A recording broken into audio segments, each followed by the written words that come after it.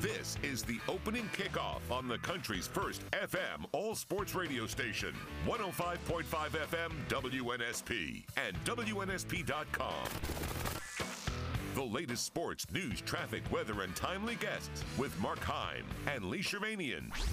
The opening kickoff. Here are Mark and Lee. 6:04. Welcome in on a Thursday edition. Can I say something right off the top? Right off the top. I want to meet the person in charge of naming mobile police operations. I want to know how that works out. If you heard the top of the hour there, our local news with Kelly Finley talked about a catalytic converter operation where they were cracking down. Did you guys hear the name of that operation? Nick, did you hear it? It was for the catalytic converter operation. They're cracking down on all these guys that are trying to steal it. Operation Cat Snatch. I want to know who named it. I want to be in the room when they decide, what are we naming these operations? I just don't think it's a great idea to use that second word in any operation whatsoever. Snatch. Yeah. Operation Cat Snatch. We got cat from catalytic converter. What's wrong with the second word? Nothing. I'll explain later. We got some Zion news too, by the way. All right, continue. Well, at least you proved one thing. You actually do listen once in a while. I do. What? Not to me, but to the news. Yeah. So yesterday, I hadn't talked to my brother in quite some time, so I called him, and the conversation got into the air quality in New Jersey, and he was giving me details about how bad it was, and I really wasn't aware of just what was going on until afterwards, where basically the wildfires in Canada, Nova Scotia, Quebec, have basically cut down or short-circuited sports activities or any activities in the Northeast, New York, Philadelphia. They had Major League Baseball games that were postponed yesterday. There was a WNBA inside the arena game that was postponed because of the air quality is so bad. So it's just like the weather conditions being what they are, but because and just I guess it's hard for me to fathom, Mark, how fires in Canada could permeate that far, an orange glow in the sky over Yankee Stadium, and cause U Sports, which I know you're involved with so much down here. Can you imagine? And just having virtually the whole time shutting down all activities. It's very post-apocalyptic looking up in New York. But not only are people encouraged to stay indoors, they're like, if you have air purifiers, use them. Like it's nuts. It's really kind of scary and eerie. They're wearing masks and so forth, and that's what they're. And like listening to the overnight show, Amy, who is the host, said that she went out to walk her dog and could only last about 3 minutes out there because it's so bad up there. And that's basically what I got from my brother telling me how bad it was. Anyway, Miami, there's no shortage of stories there. You got Miami. They lost yesterday to Denver in Game 3 of the NBA Finals. You have that Florida Panthers team in the Stanley Cup Finals. They host Game 3 tonight. You've got the Miami Marlins, are the hottest baseball team going these days, and they have a player on their team who's flirting with 400. And then they sign arguably one of the greatest soccer free agents ever in Lionel Messi coming to Miami in lieu of the fact that Saudi Arabia is going out of its way to try to lure big-time soccer players to come to Saudi Arabia and play for like 4 teams like they've purchased with the kind of money that you hear about with the Live PGA.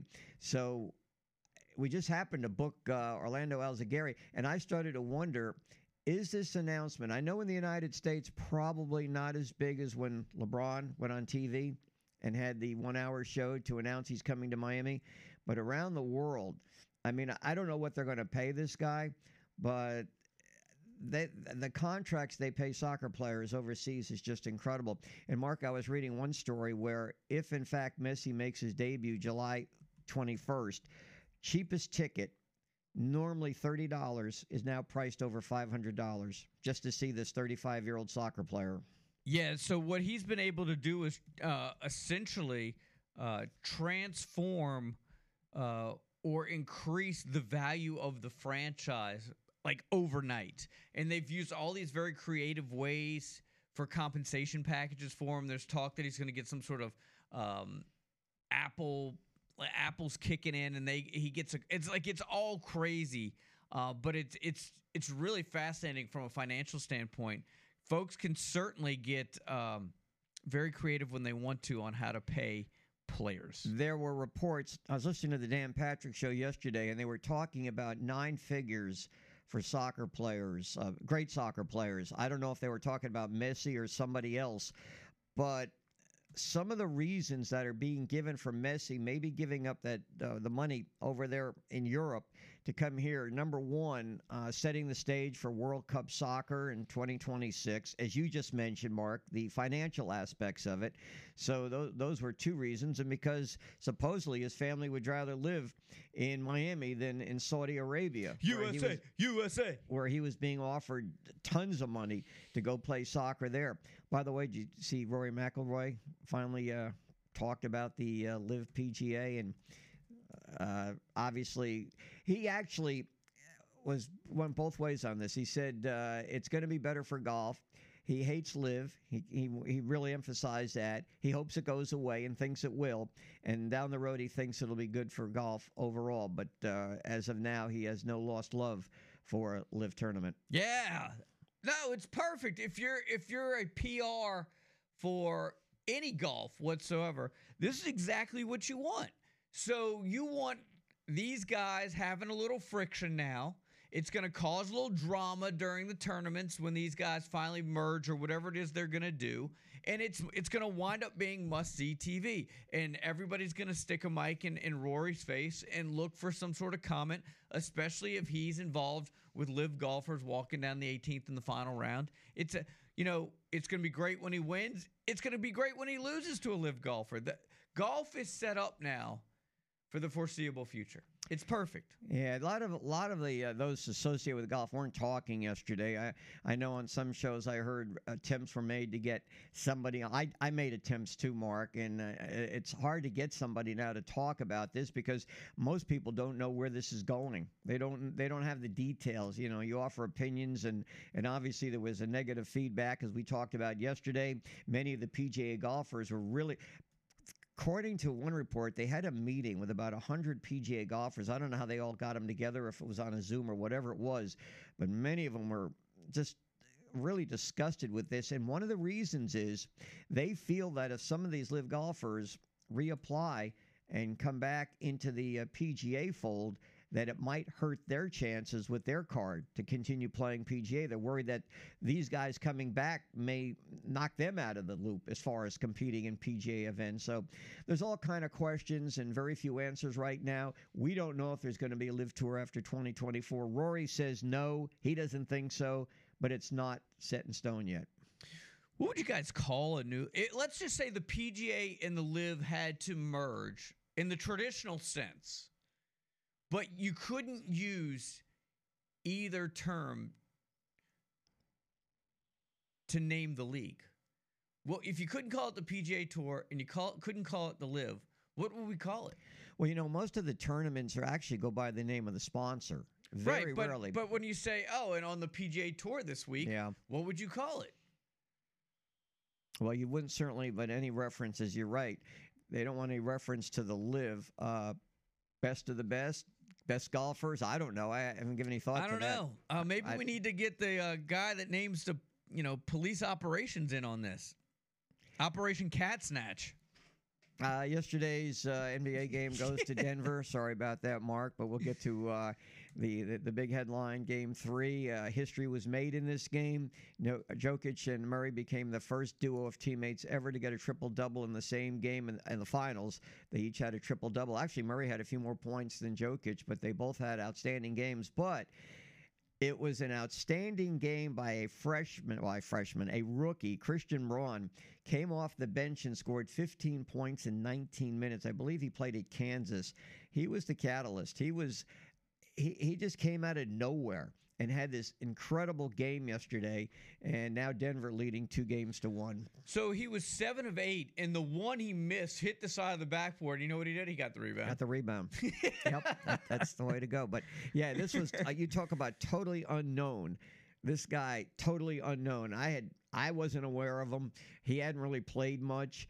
But he got in there yesterday, and it made a difference. And I'm not saying that's the reason that Denver won. They out-rebounded Miami something like 58-33. It was a close game through the first half. It was seesaw back and forth, but then Jokic took over in the third quarter, as he normally does. Murray had his usual outstanding game, and Game 4 will be tomorrow night. And it was that but there was that moment in the fourth quarter where they got it down to like 8 or 9, right? With like a minute and 20 left. You're like, okay, hold on. You thought they were going to call an intentional on that offensive, and you're like, all right, hold on. Like, everybody, they were talking about how all the fans had left, and I was getting ready to turn it off. I'm like, now I'm going to have to sit here and finish watching it. But it wound up being false hope there for Miami. But, yeah, they're in the Heat in a world of hurt right now. Yeah. The Nuggets are just miles and miles more talented and better of a basketball team than the Heat are. And, you know, Lee, actually, that was the first time in NBA history, playoffs, regular season, everything, that two teammates had a triple-double and scored 30 points. How about that? There's your stat of the day. Chick-fil-A. Stat of the day. How about that? Stat of the day. Sorry. You've got a future. I don't know. It's looking less likely. All right. So coming up today, Mark Etheridge on Super Regionals. We'll talk a little college baseball at 6:30. We got some Chick-fil-A in hour number 1. How about that? Dan Jennings we're talking wildfires and PGA and Live. Yeah, he's a big golf fan. You know, Really? as you said last time we had him on, he's a Renaissance guy. We don't just stick around on baseball with him. And I'd like to hear him being in administration when he was with baseball, how he feels about the merger. Eli Gold, the voice of the Crimson Tide. You know what he wants to talk 7:30. about? Dex? He sent me. Oh. No, yeah, well, that too. You're right on. Yeah, good going, Mark. He actually sent me a text, which he's never done before. He has never, because I always ask him anything in particular. He wants to talk about the wildfires. Okay. And you mentioned Orlando Alzagari. He will join us at 8:30. So plenty to get to over the course of the next 3 hours. We're gonna get you started with the scoreboard, traffic, and weather. Zion was trending, and you see it, and you're like, oh no, the guy's hurt again. Well, not exactly. In a way. We will put this as delicately as we can, which is to say, it won't be very delicate, but. And Zion's don't juggling Google some the things. story on your work computer. Yeah, definitely don't. Yeah, and he's juggling some things, right? Yeah, for sure. Now we know why potentially one of the reasons why he wasn't playing this year. He didn't have his legs up under him. Yeah. Is that fair? He wasn't. Zion didn't feel like Zion. Remember, he wasn't mentally there. Yeah. Zion's fielding his own team is what's going on here. Zion's trying out some folks. You know how like LeBron attracts talent to like LA or Miami or wherever he is? Zion, he's doing a similar thing. Yeah. Zion's he's trying out some folks. He's bringing in some future prospects, as it turns out. Yeah. Yeah, so we'll explain it all coming up next. It's the opening kickoff. We're just getting started right here on the sports station, WNSP and WNSP.com. Stay with us. Hey, this is David Morris of QB Country. When I'm in my car, I always have it tuned into 105.5 WNSP, the sports station. Tim McMahon, ESPN. I know you're not a guy who cares a lot about your stats, but when you have a line that's never been accomplished before in finals history, what do you think of that? To be honest, I just think it's a win, because if we lose, nobody's gonna even mention. To be honest, I don't care. It's just a stat. I tend to agree with that last part of that. It's just a stat. But I disagree. If he had that stat line in a loss, it might be even a bigger story, right? the fact that they lost and he had a game like that?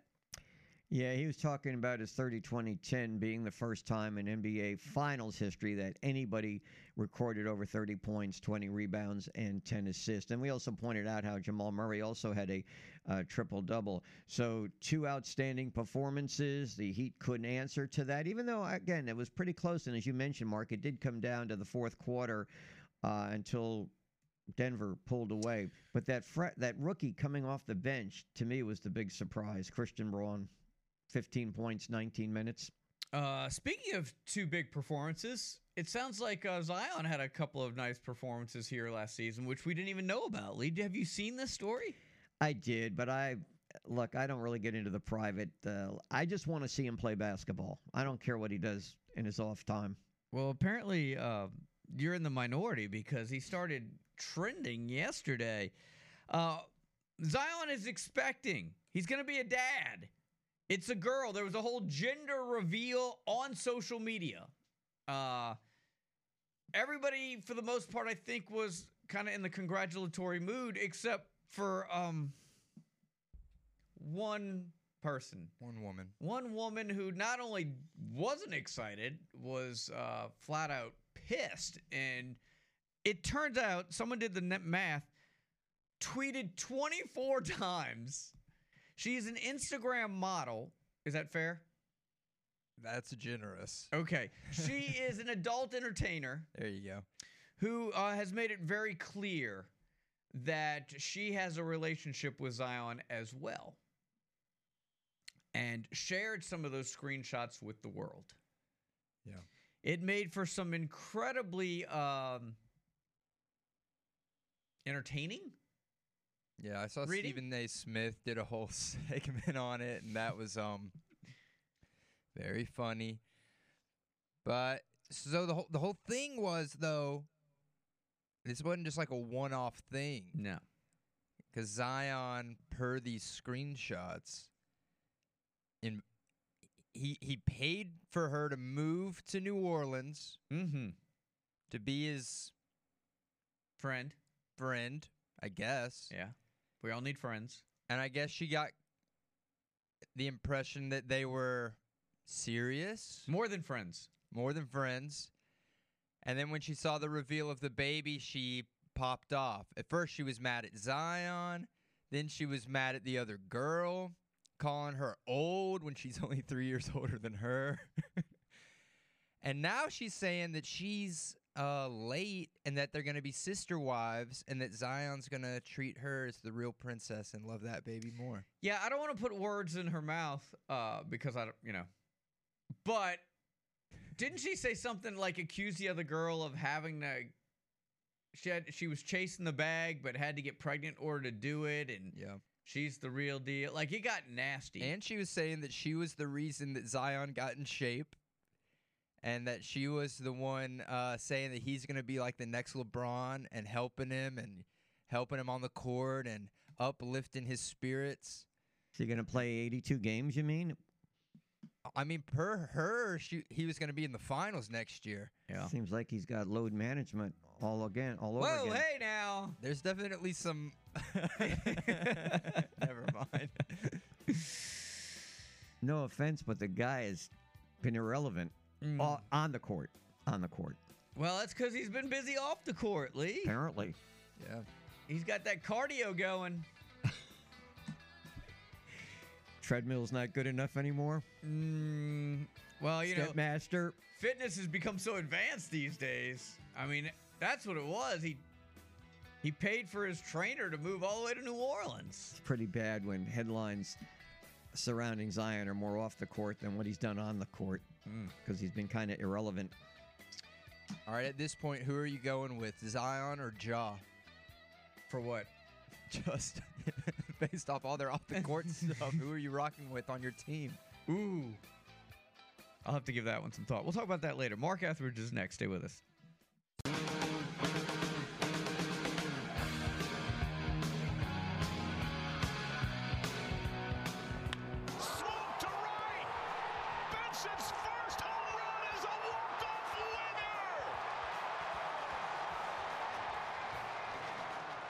All right, 6:32. Welcome back in here on a Thursday edition. A reminder: download the Sound of Mobile app. Not only will you get WNSP content, but you can also check out the zoo over there, and of course, that'll give you the ability to talk to us through our app every morning here from 6 to 9. I'm Mark. That's Lee. We're in the studios of WNSP. Yeah, no, after we talk some baseball with Mark Etheridge, and he is from Mobile, and he covers college baseball for D1 baseball following the Super Regionals. Going to get his take on Alabama and Wake Forest and the other schools that are competing, for the SEC. But in Saturday Down South, Matt Hayes has published what he has put together that had they gone to a 9-game schedule, and down the road, if they ever do, Mark, he has, through sources, penciled in the 3 teams that each team would have as permanent opponents. We can get to that a little later on. Mark, welcome to the show, author of D1 Baseball. Good morning. How are you today? I'm great, guys. Ready to talk some ball. Yes, sir. First of all, let's size up Alabama's chances, hopes against Wake Forest starting Saturday. Well, it's certainly a tough effort. I mean, Wake Forest has had an incredible season. They've got the best pitching staff in the country, and it's not really that close. And they also done a lot offensively. It's a really a hitter's ballpark, which makes what they've done on the mound, even, their home ballpark's really kind of cozy. It's kind of like Tennessee's ballpark, if you're familiar with that. So I think that the key for Alabama is going to be to keep the ball in the park offensively and just be able to scatter, right, and get those runs when they need them. But the only thing that kind of gives me some hope, or maybe not the only thing, but one of the things that gives me hope for Alabama is Wake Forest is the number 1 overall seed. They've had a great season. And if you look at the last 3 tournaments, Tennessee was the number 1 overall seed. They lost in the Supers. Arkansas was the number 1 overall seed. They lost in the Supers. Then the year before that we had COVID, but before then it was UCLA. They were number 1 dominant team. They lost in the Supers, and they all lost to older veteran teams who kind of figured it out late in the year. And that would describe Alabama. They play 8 juniors and seniors and a freshman with 22 home runs. It's an older team, and their starting pitchers are veterans. So I do think there's an opportunity there. Alabama's going to go in there. They're not going to be wowed by, a hostile environment. They played at LSU. They played at Arkansas. They went to Florida. They played all these great teams in these great environments. So I don't think they're going to be scared going into Wake Forest, but it is a very challenging. It's the most challenging team that anyone's going to face this week. This is probably a tough question to answer now, but of the 8 Super Regionals, which one do you feel is the best matchup, team against team? I'd say South Carolina and Florida.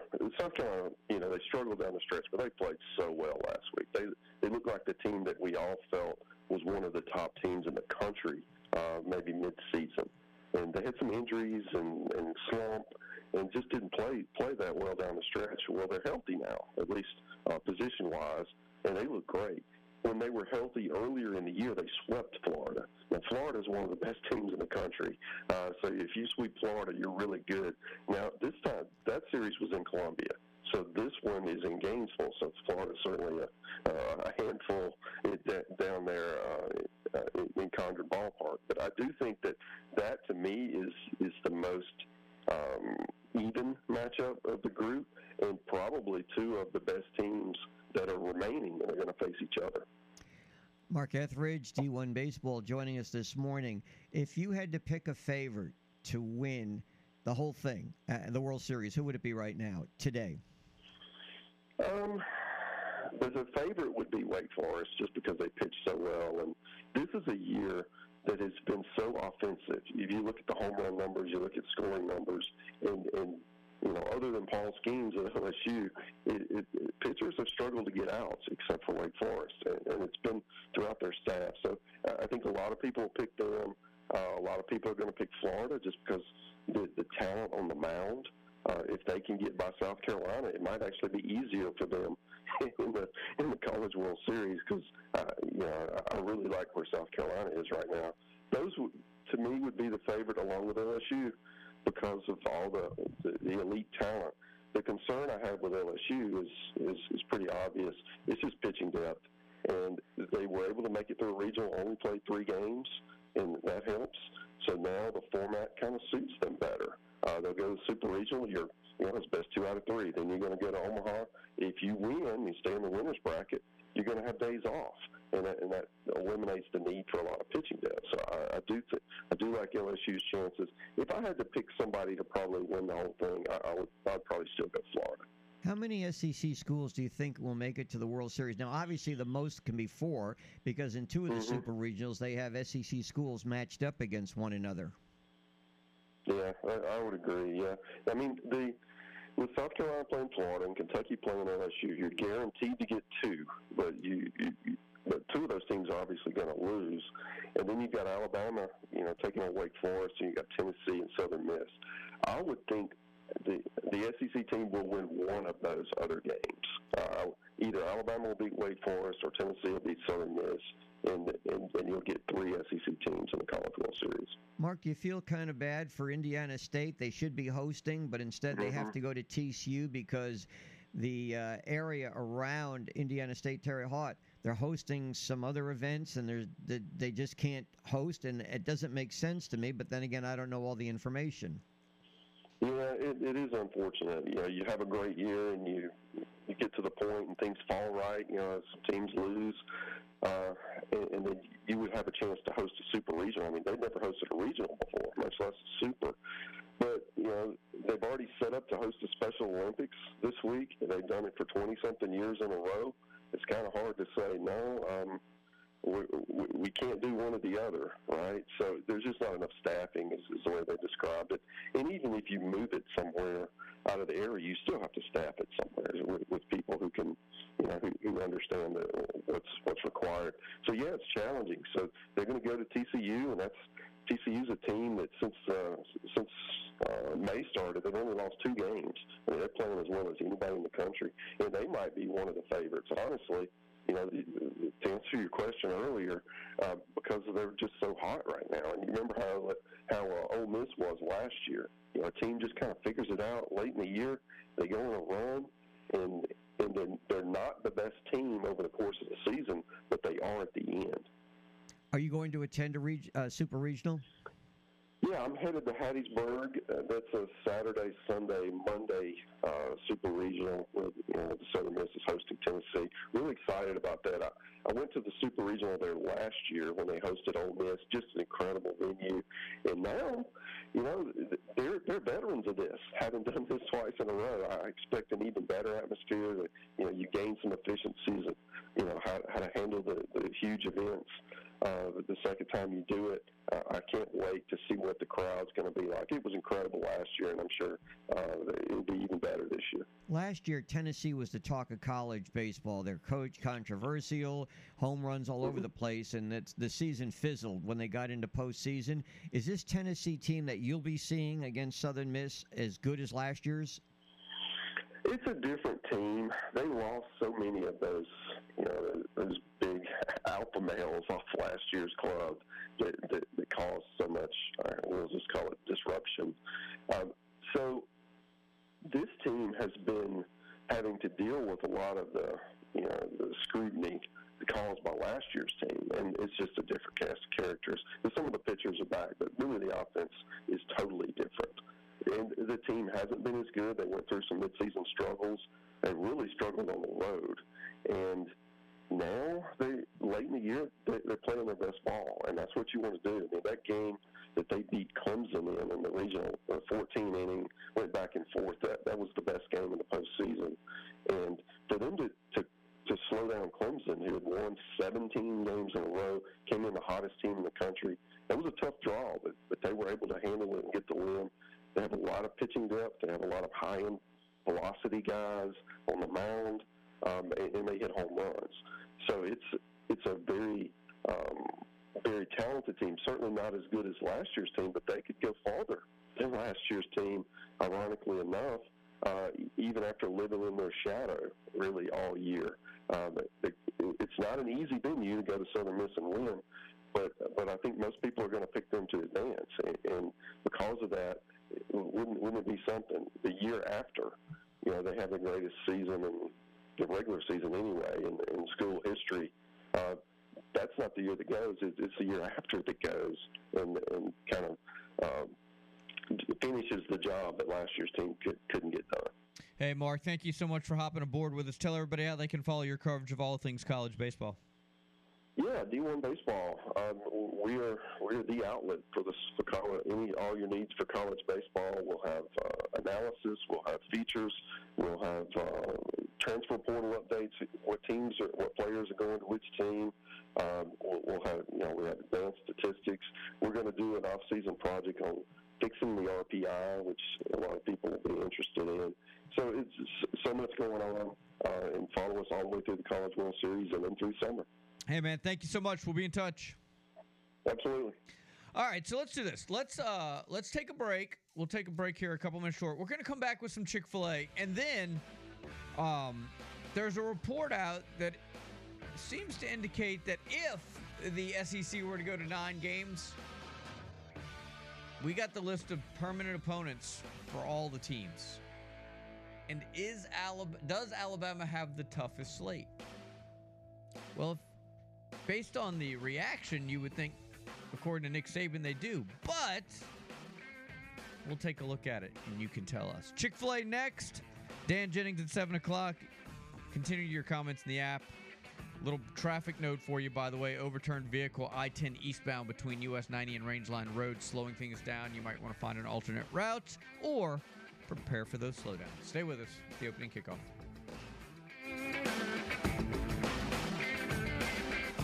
Hello, this is artist Daniel A. Moore. You are listening to WNSP Sports Radio.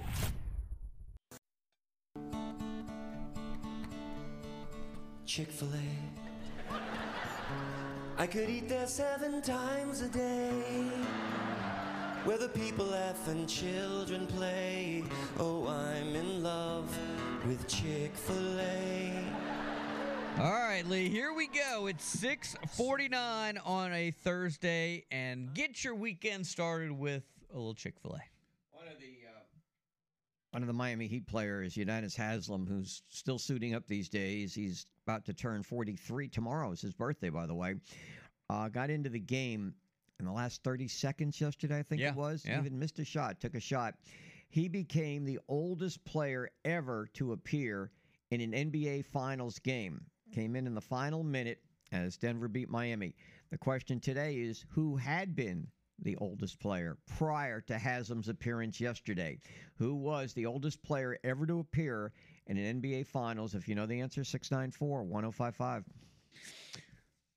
It's rare in big playoff games but I always love when they get out of hand and they clear the benches, because you're like, you know Haslam, but you see these guys that you rarely, if ever, see, right? And you think, man, these guys must be terrible that they never get in. But I guarantee you, like, if we got out there and played them dudes, we wouldn't get a bucket. Like, those guys. Well, how about Reggie Jackson got in yesterday? He has hardly played at all, and he's been an NBA veteran for years and years. He's been with a number of teams, and he got in there early yesterday. They didn't wait around to put him in, and he hadn't played that much. I don't know if he had a good game or not, but certainly Denver had a good game. And again, we mentioned about that Christian Braun coming off the bench.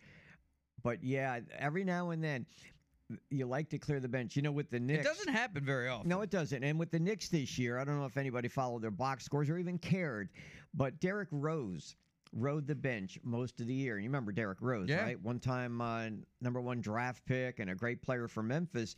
And I know Knicks fans were hoping that he would get into a game late in the game so they could cheer him on, but pretty much sat out most of the season on the bench. We have a winner on the Chick-fil-A question. That didn't take long. Nope. First guess. Got it right.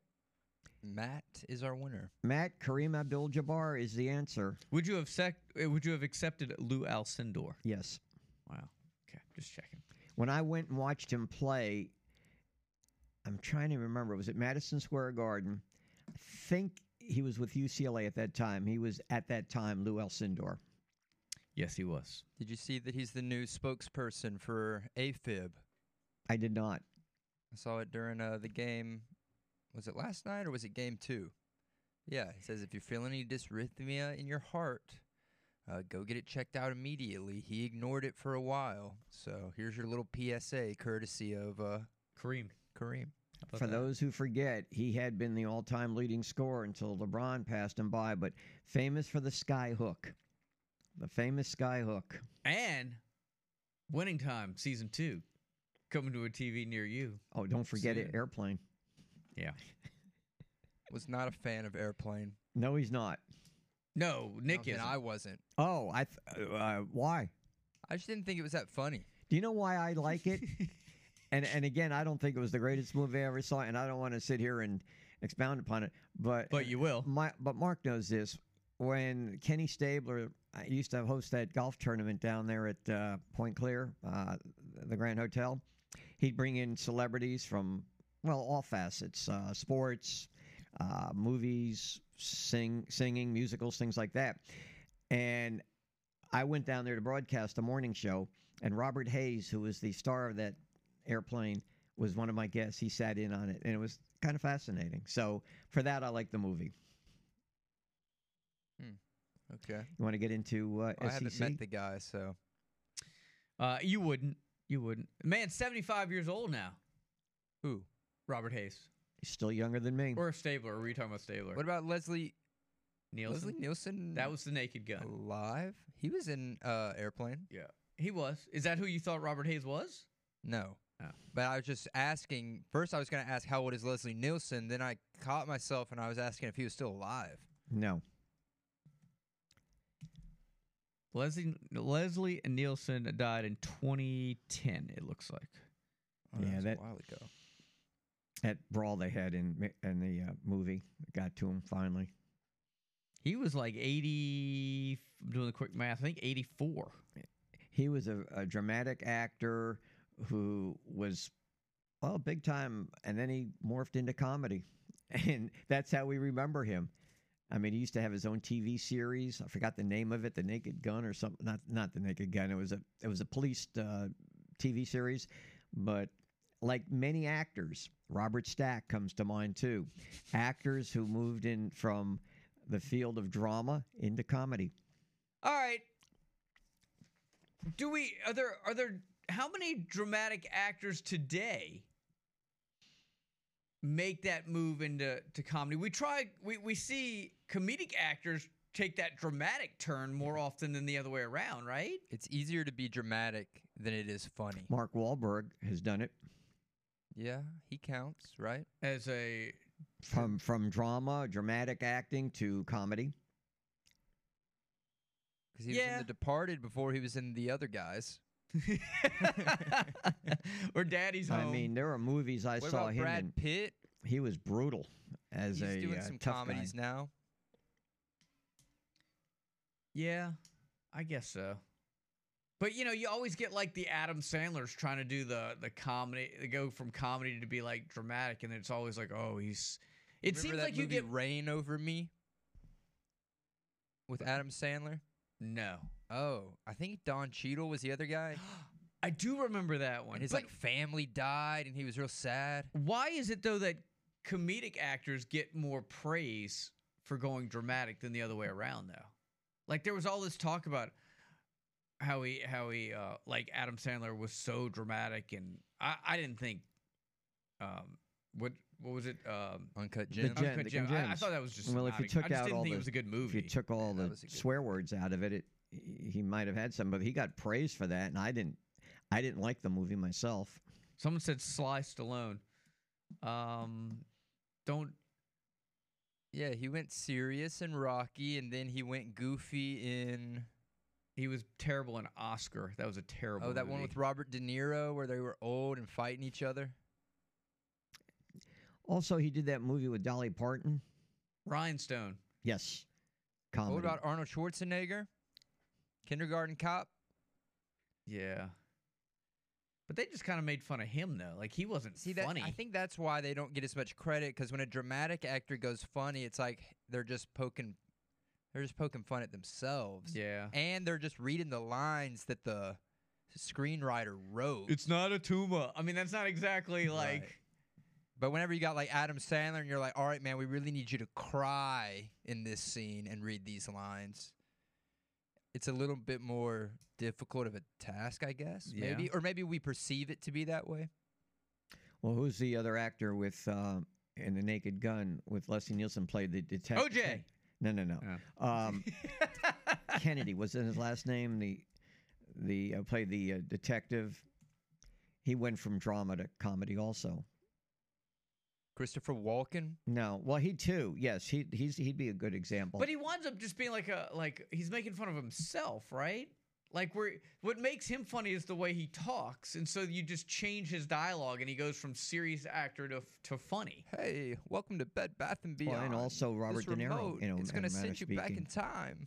De Niro, that's pretty good actually. But De Niro's a good one. I mean, De Niro moved. I mean, to Meet the Parents. Yeah, that was. And the upcoming movie that was shot here that I was in about my father. You were in? Did we establish that you were in a movie? It was like the very, very beginning when I started working with you guys. I was also doing a little part-time job working on the set, doing stand-in for the lead, Joe Maniscucco or something like that. You the stunt man? Yeah, I was the stuntman in a movie that didn't have any stunts. Huh. So, like, whenever he was, like, driving a car, that was me.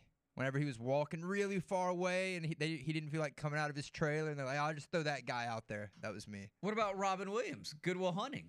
Like, here's the guy that does nothing but make people laugh, and dude gets, like, all serious and emotional. Yeah. That was. I mean, he won an Academy Award for it, right? Probably. Oh, you know what was a good Robin Williams movie? Jack. Where he was like the... Oh, I remember Jack. What was he? He like aged 4 years every year of his life. So when he was 10, he was 40 years old. Yeah, which made for some awkward moments on the playground, apparently. All right. We'll continue along that. We'll get to the 8 and 9 game schedule and the permanent opponents. Got to keep it about sports. Dan Jennings, the Renaissance Man. Eli Golan, hour number 2 as well. Got a lot going on. Hit us up in the app, WNSP.com. It's the opening kickoff right here on the sports station, WNSP, WNSP.com.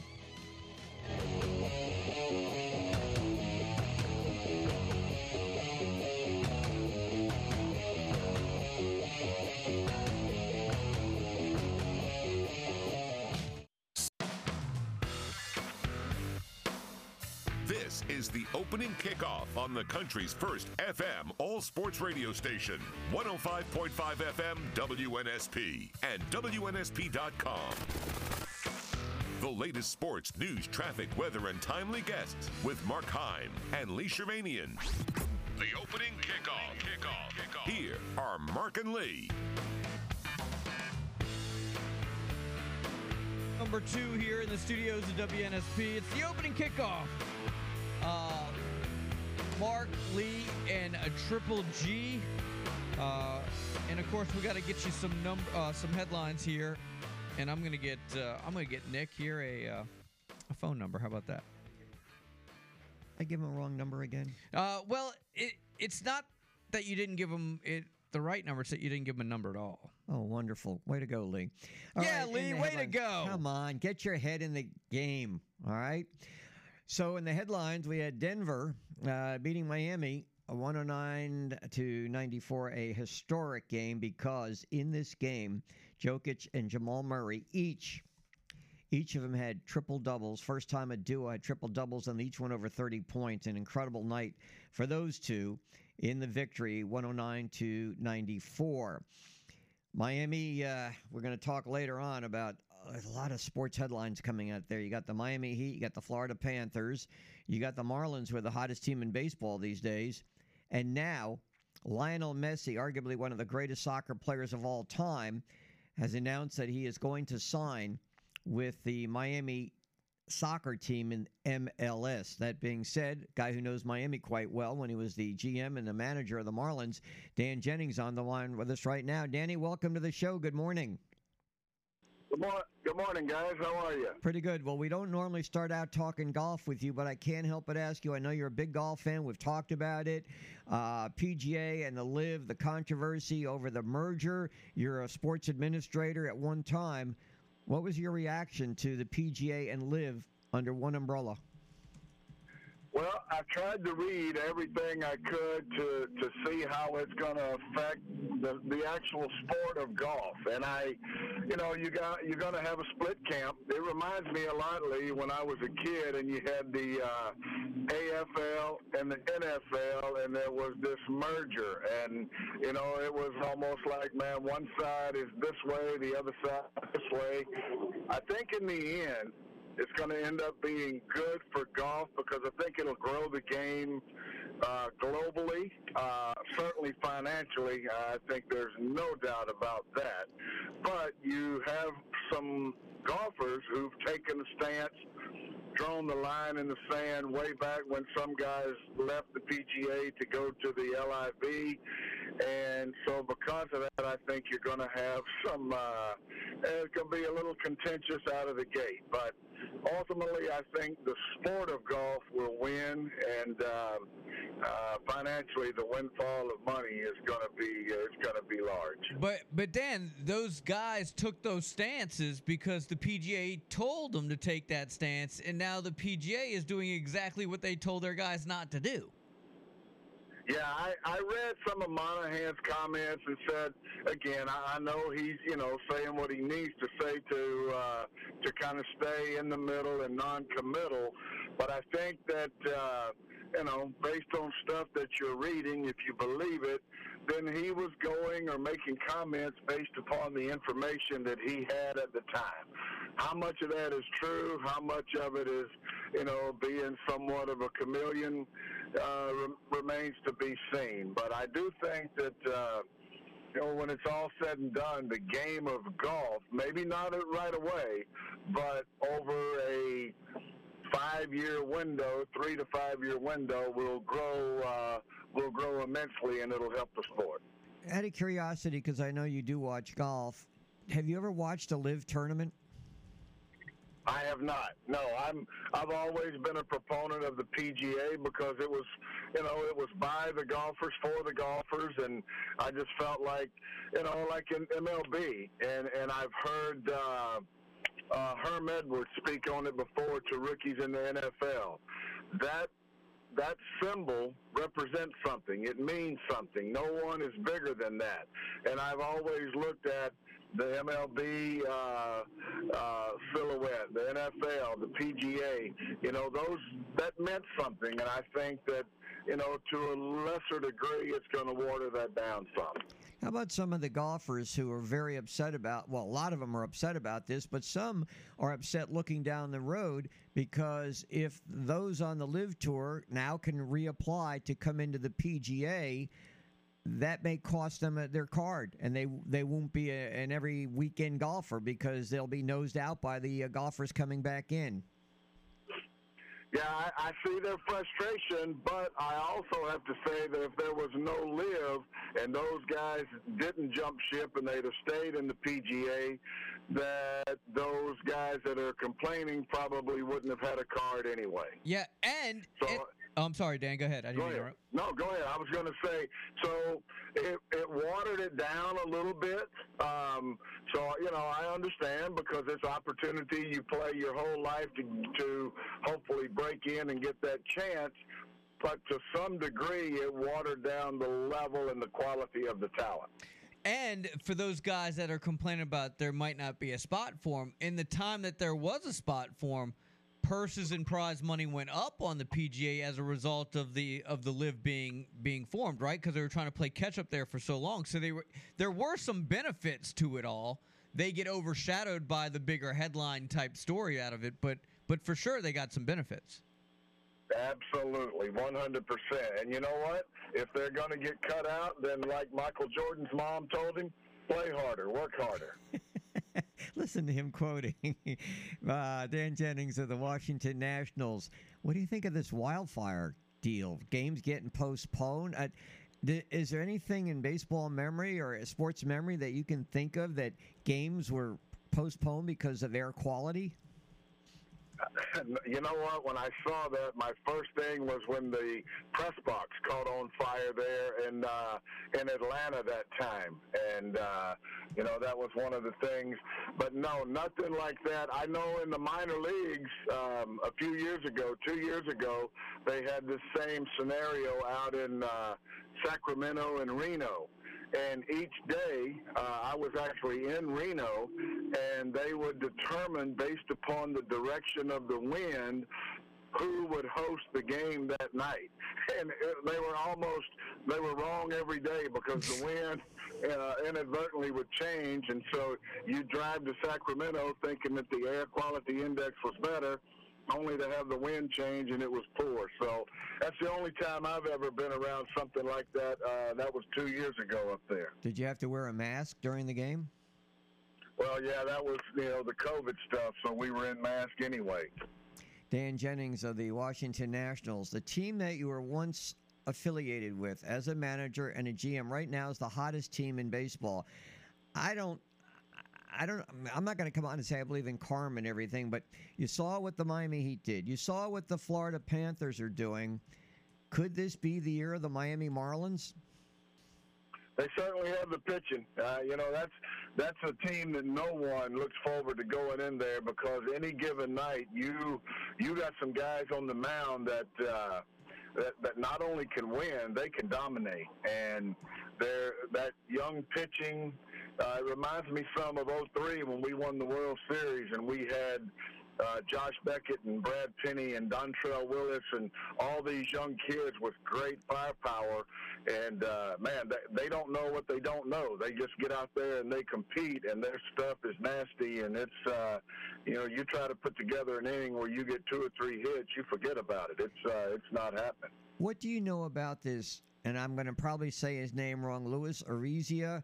He's flirting with 400. He's now batting 403. It's the last time anybody through 63 games went this far hitting 400 was Chipper Jones in 08. Can it be? Do you think he can do it? Can it be done? We haven't had one since 1941. Lee, I think he could do it if somebody can. This guy, Araz, he's one of these guys that he's not up there swinging for power. He takes his singles and doubles. He's tremendous hand-eye.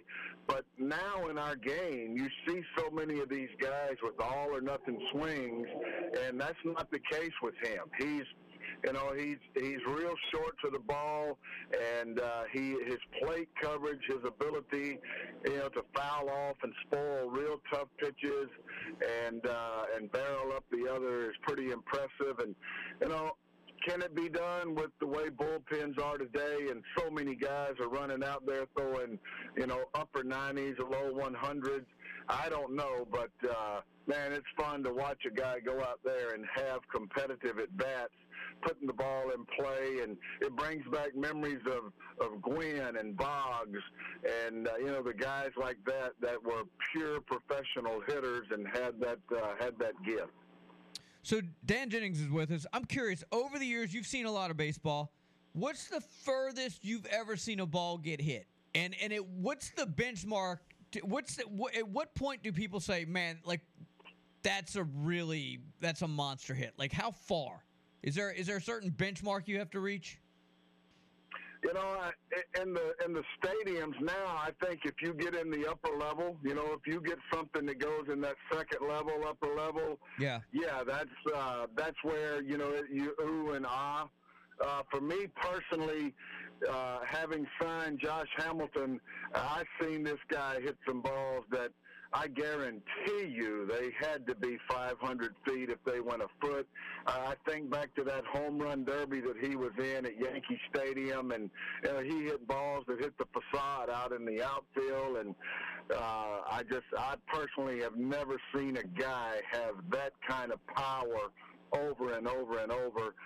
When I first started, Jose Canseco's brother, Ozzie, hit a home run in Chattanooga in the old ballpark there that man, it was had to be 500 feet if it went a foot. And you just marvel at guys who have that kind of bat speed, the ability to center that ball on the barrel and leverage it at the point of contact. I laugh, all this description about, so Dela Cruz, right? Last night he hit one 458 feet. And it left his bat at 114.8 miles an hour or whatever it was. And I feel like the guy in Major League when he's like, no, too high. And he's like, what do you mean too high? Too high, too far. And they go back and forth and he goes, who gives a bleep? It's gone.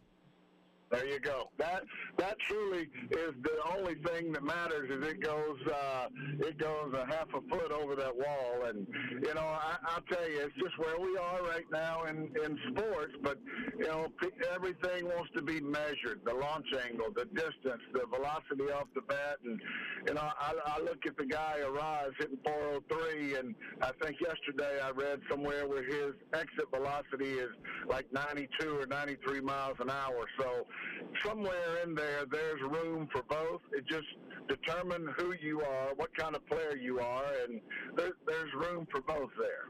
Danny, final question I have for you. With baseball instituting all these new rules, okay, shifts, bases, whatever, are they concerned about the number of pitchers that are going on the DL? They're dropping like flies. Jacob deGrom, who signed that outrageous contract, is the latest. Is there concern over this? There is concern, Lee, and I strictly point this to this showcase baseball that these kids are getting involved in at such an early age, and everything is predicated on how hard can you throw. Just front side, pull down as hard as you can and throw as hard as you can and put numbers on the radar gun, therefore you get recognized. And then they carry this into professional ball, and guys, they don't learn how to pitch. They don't learn how to change speeds. They truly don't learn the importance of fastball location, which is by far number one, the most important thing in pitching in the big leagues. So, man, when you look at how many of these guys now are going on the DL and arm injuries, and it's to do with that, they're trying to create this high spin rate, and they invert their arm in spots that wasn't meant to happen, and the results are injuries. Danielson, we appreciate it, sir. We'll be in touch. Have a great weekend. Okay, guys. Y'all too. Thanks for having me. Dan Jennings. All right, scoreboard, traffic, and weather next. The opening kickoff continues. Eli goal at 7:30. And we'll talk to Orlando Alzagari in hour number 3. We'll also talk to you, 694-1055. Best comedic actors who went dramatic and vice versa. Best dramatic actors that took a turn in comedy and it went well. I think Robin Williams in the clubhouse for comedy gone drama. And I'd put Leslie Nielsen drama to comedy. Yeah, you see, the problem with that is most people don't even remember Leslie Nielsen as a dramatic actor. Yeah, it's true. You're true. That's and very true. Zion, he's had himself a week or 9 months, as it turns out. Stay with us. It's the opening kickoff.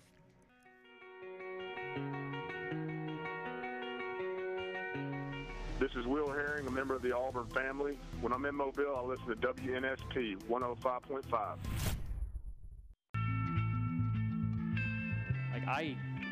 There still has to be consequences to actions. The people that left the PGA Tour irreparably harmed this tour, started litigation against it.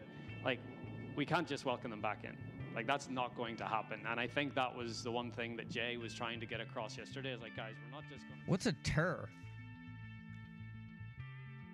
A tour. Welcome back in. It's the opening kickoff. I mean, who are we to judge anybody for pronouncing anything on this show, right? Least of all me. So we got a lot going on. Zion in the news. There's a local, thanks to our Kelly Finley in our news, I found out that we have an operation here locally. Police are trying to crack down on those that are stealing catalytic converters. They've called the Operation Cat Snatch.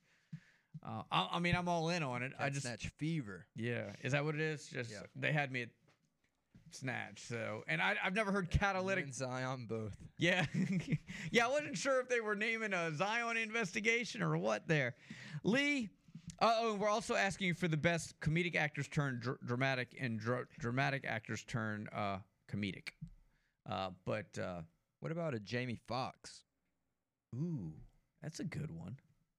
That's real good. Well, and to that point, like Eddie Murphy did a lot of comedy, but then he did Life. yeah, I don't think that was a dramatic it role. was at the end. No, what was the one where he about the Temptations or whatever that he did? Temptations. Not the Temptations. I don't think Eddie Murphy's ever been in a serious movie.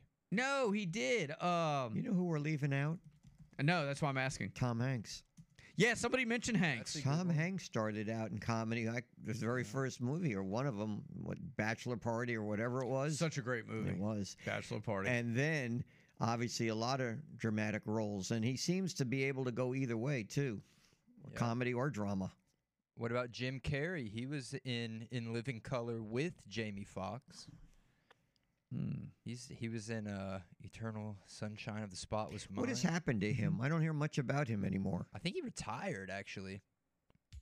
I think he after he did his magnum opus Sonic 2, I think he said he was going to hang it up. Tight said Will Slapper Smith did some.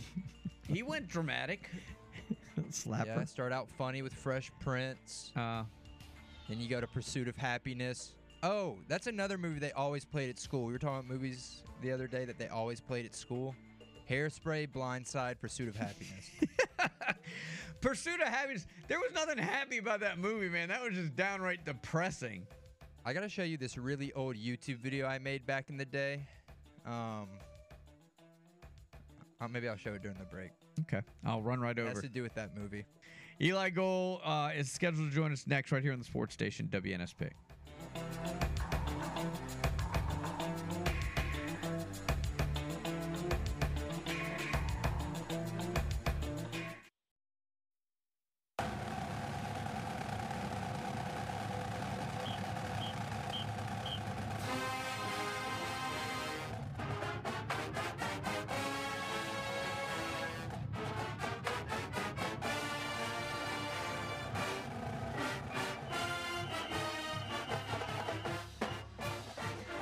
All right, 7:32. You guys, we appreciate you joining us here on the opening kickoff. Mark and Lee. We'll talk to Orlando Alzagari in hour number 3, and we'll take your calls here in just a little bit. Got the voice of Alabama football, our good friend Eli Gold, joining us right now. Eli, welcome to the show. Good morning. How are you this morning? I am doing well, gentlemen. How are you today? Wonderful. I'm glad you got in touch with me. Obviously, what's going on up there in the Northeast, which is really curtailed sports or any activities for that matter, with the residue from the wildfires, touched a nerve with you. It really did. You know, it's very sad. Obviously, it's a very, very major problem. But it reminded me of something I was involved in a number of years ago, when NASCAR was going to run their first ever night race at Daytona International Speedway. It was a July event, and it was going to be the first time they'd ever run the Pepsi Firecracker 400 under the lights, and it was a big, big to-do. Well, that coincided with some terrible forest fires in the state of Florida. So we get down to Daytona. We all flew down to Daytona on our regularly scheduled commercial flights, and then the terrible smoke began to set in. And the long story short is we never could run the race that weekend. I was doing TV at the time for TNN, and we went out on the back straightaway with a camera crew, and you could not see from the middle of the back straightaway down towards turn 3. You couldn't see it. You didn't see where the wall was. You couldn't see anything. It was thick pea soup, and they had to cancel the event or postpone it for that weekend and run it again later in the season. So this is not without precedent, but you certainly hate to see it because it messes up everybody's schedule if you look at it strictly from a sports standpoint, and it also obviously is a terrible health situation for people with asthma and even those without, just having to deal with the terrible particles that are floating around in the air. We're talking with Eli Gold, getting ready, gearing up to return to Alabama football this fall. You got me to thinking now. In my own experience, obviously with all the years that I broadcast, I had games where the press box window fogged up. You couldn't see anything. Did you? Can you recall games where, for one reason or not, and you already mentioned the wildfire there, but I mean, were you in the press box and you had trouble seeing the field because of whatever? Yeah, there were a couple of nights doing Barons baseball years ago, and to say that I remember the exact details, well, I'd be lying on that. But I do remember there were times when I couldn't see the field.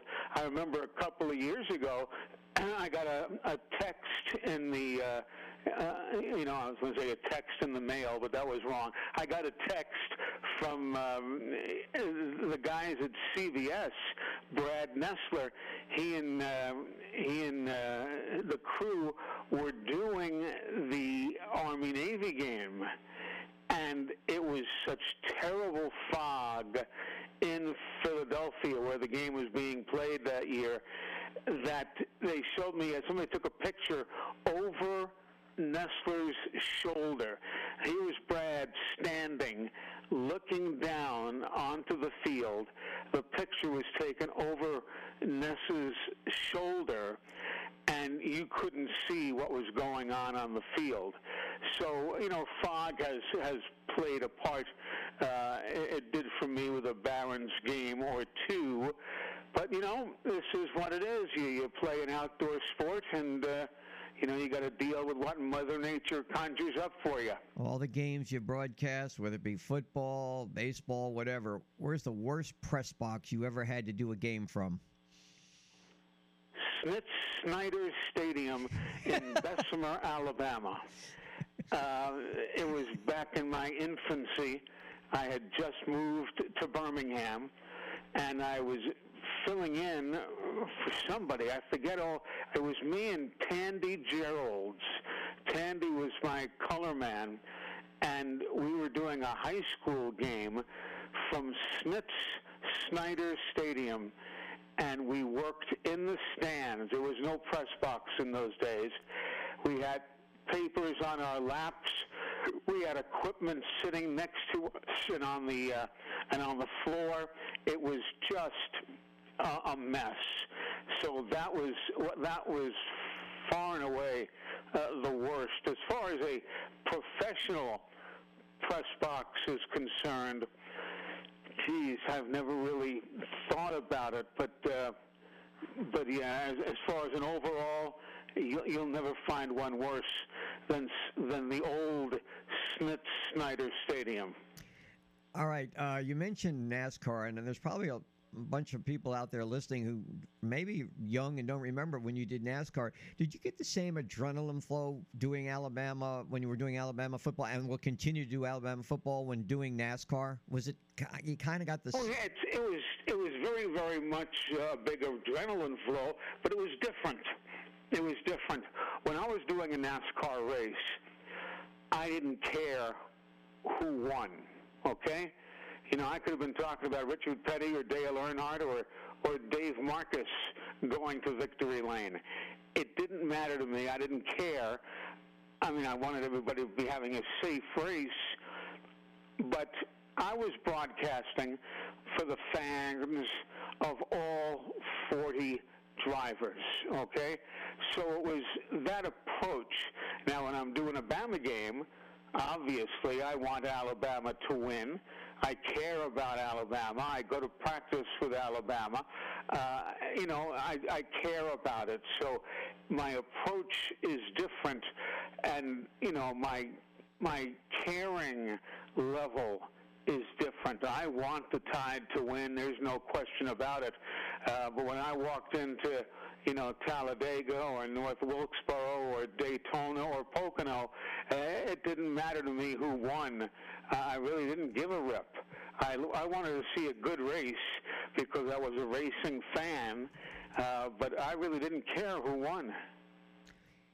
And obviously, we've asked you a lot about Alabama personalities, Nick Saban, but what about NASCAR? Was there any that really stood out, somebody that you really enjoyed talking to, or it just, somebody that you'll never forget? There were a lot of them. There were. I enjoyed Terry Labonte. The problem with Terry is that when you were on the air with him, it was like pulling teeth to get a good answer. When you weren't on the air, he gave you these magnificent responses, but he just wasn't as comfortable being on the air as other drivers were. There was one driver who was really good in being on the air, and you could always go to him for a good answer, but at the same time, I questioned his believability at times. But yeah, there were some great personalities, but it's everybody's different in their own particular way. Remembering either the last week or 2 weeks ago, update your medical situation, because you said that you were going in and hoping for Yes, and I, thank God, got a clean bill of health. I went in last Friday, a week from tomorrow, and got a PET scan.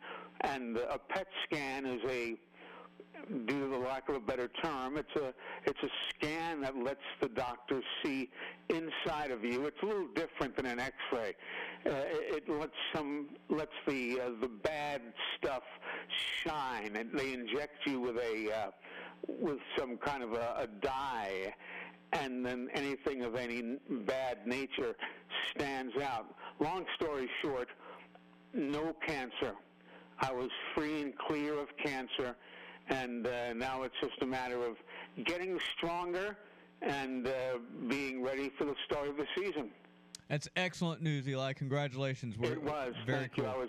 I'll tell you, I don't mind telling you, we were bags of nerves, all of us. My wife, my daughter, we were just all, we were a bag of nerves waiting for the word, and the doctor walked in, and it was a female, and she said, well, you're free and clear. There's no cancer to be found anywhere. Now, I do have to go back to see her in 3 months, and I'll go back for another PET scan in 6 months just to make sure everything is still kosher. But, yeah, it was a huge, huge relief, guys. It really was. Talk about a health championship. Congratulations, Eli. We're very happy for you. Thank you. It was something you hope for, but you just never know. Want to let you know our machines here from Dex Imaging, the new ones, are holding up very well. Well, if you're waiting for them to break down, they're not gonna. But if they do, for some reason, have a little burp to them, just pick up the phone, call Bobby or any of your people there in Mobile. They'll come right over that day, fix it, be done with it, and life goes on. That's what I love about Dex. They're a full-service customer. They're a full-service company, I should say. They will sell it to you. They will service it for you. They will keep it in great supply as far as ink. That's what I love, too.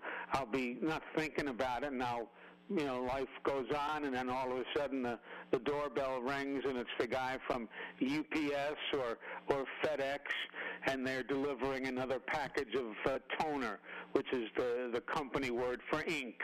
And they always keep good tabs on your needs, so you're ready to go and take care of business when you need to. Folks, no one is better. Trust me, I've dealt with them for years.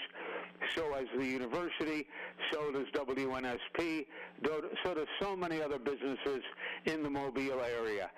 Dex Imaging, DEX, Dex Imaging, online at deximaging.com. Eli, have a great weekend, sir. We appreciate the time, and let's do it again next week. You got it, fellas. Take care. That's Eli Gold, the voice of the Crimson Tide. Great news there on Eli's health. We come back. We'll see if we can catch up with Rick True. We're open for a couple segments. We'll get you caught up on all the news and notes of the day. Zion in the news. For those that don't think he was working out in his missed time off the NBA floor, you would be mistaken. In fact, he was incredibly busy. In fact, there might not be a better or more talented NBA player that can deal with a double team for as long as he has dealt with one. Man is versatile. We'll get to that. We're talking about the best dramatic actors turned comedic and vice versa. And which ones do you want to see take that turn that haven't? Like somebody in the app was talking about Denzel waiting to see just a flat-out comedy run. Hadn't seen it. And so much more. It's the opening kickoff. Stay with us right here on the sports station, WNSP.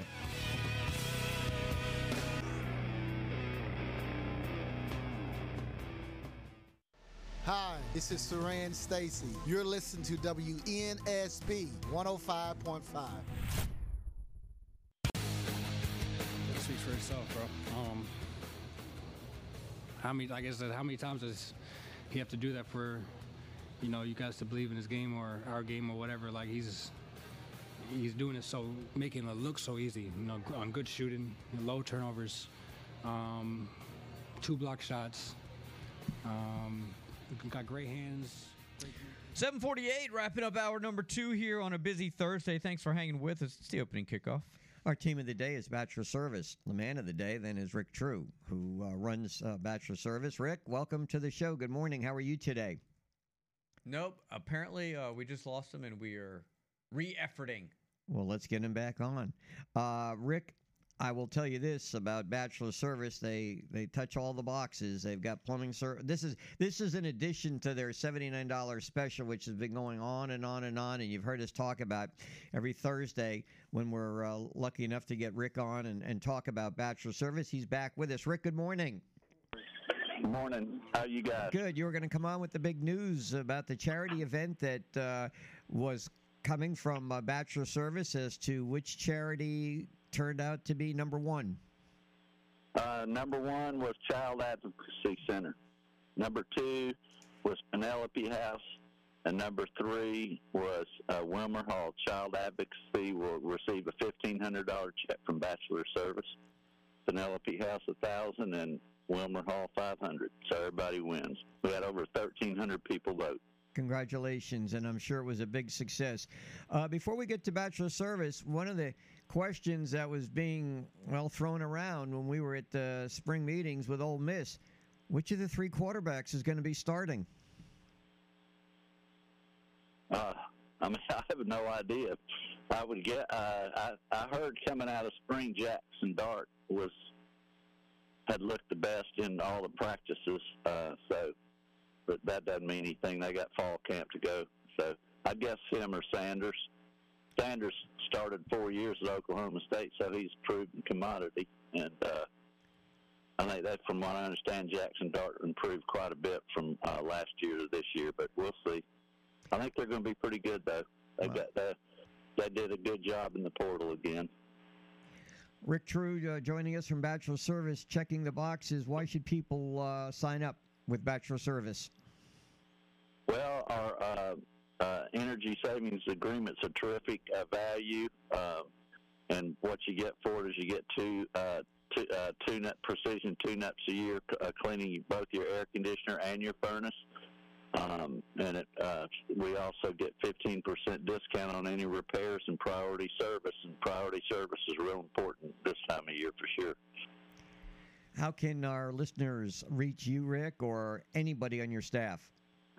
They can call us at 251-476-4321, or they can go online at www.bachelorservice.com, and there's places in there where they can sign up for a call. Many thanks for joining us, and many, many thanks for being our team of the day. Thanks, Rick. We'll be in touch. All right. Thank you, guys. Have a good day. Good. Mark, we've been teasing about this SEC proposed schedule. When they do go to 9, if in fact they do in 2024, Saturday down south, and in particular Matt Hayes, threw even though there was no official release, but he got through conversation through athletic directors and coaches. And I guess I'm not saying this is official, but we talked about 3 permanent opponents if you go to 9. And he's got the list out there, and it's probably pretty close to being accurate. Okay. You ready for it? Yeah, ready as I'm going to be. Well, for Alabama, and we talked about, a lot of these we've already talked about. For Alabama, it would be Auburn, LSU, and Tennessee.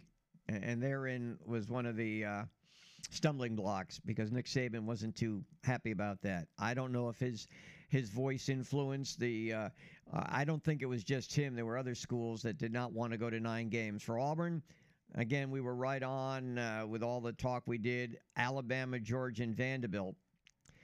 But according to the story, and again, these teams change from year to year. You don't know in particular. You know Georgia and Alabama are going to be right up there, and probably LSU.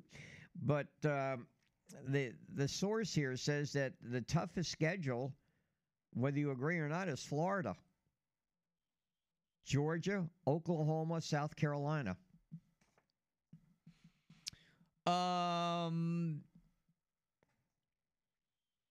not buying into that one because I'm not sure where Oklahoma's coming from. South Carolina is good, but are they really that good? Obviously, Georgia's very good. All right, so who would you say is a better team right now? Auburn or South Carolina? Wow. Right now, today, South Carolina. Yeah. So I think you could make the argument that Florida's permanent schedule might be tougher because Georgia's going to be better than. I would give Georgia the slight nod over LSU, and I would give Tennessee probably a nod over Oklahoma. So it really comes down to that Auburn USC, right? Well, if I'm comparing, are you comparing Auburn's schedule with Florida? No, I'm comparing Alabama's schedule. With to Alabama, Florida. okay, all right. So you figured you give the slight nod to Georgia over LSU. Yes.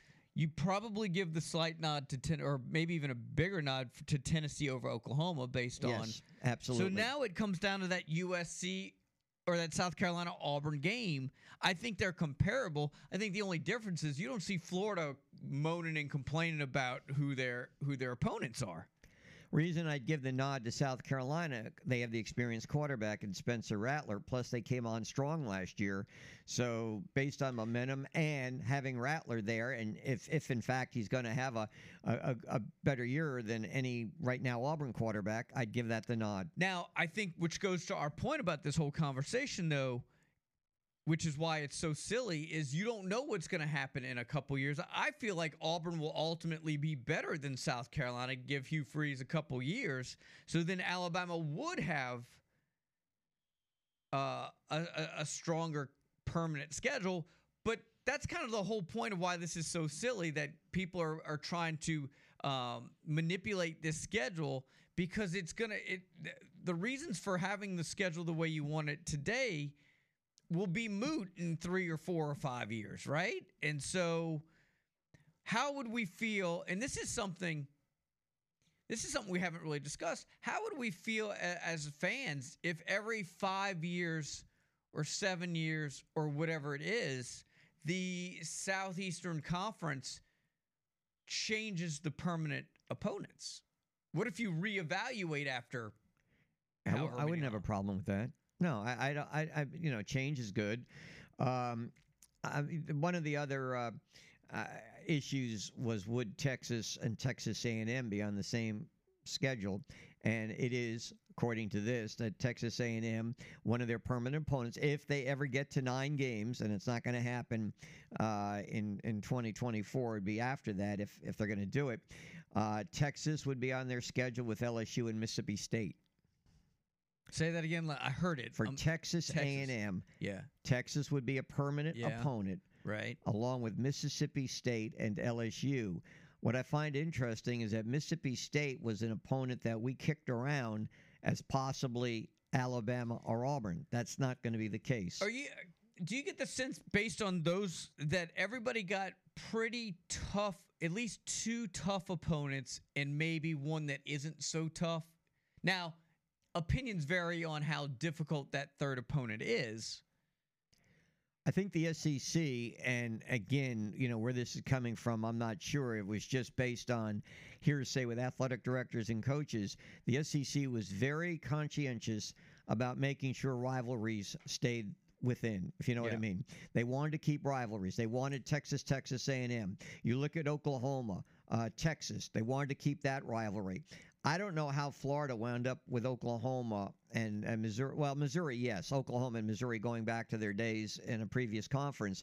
But Florida wound up on Oklahoma's schedule. As we told you, Florida would have Oklahoma as one of their permanent opponents. But again, this is not etched in stone yet. I mean, this is what came out, but it has not really been released by the SEC because they're staying with the 8-game schedule. But Texas, that's the keynote was keeping rivalries going, like Ole Miss, Mississippi State, and so forth. So I don't know who actually works on these schedules. Seems to me it's okay. I don't have a problem with it. Again, as you pointed out, you don't know what's going to happen by the time this becomes reality. I mean, some of these teams may be a lot weaker. Maybe they'll be better. Who knows? LSU's schedule, Alabama, Ole Miss, Texas A&M.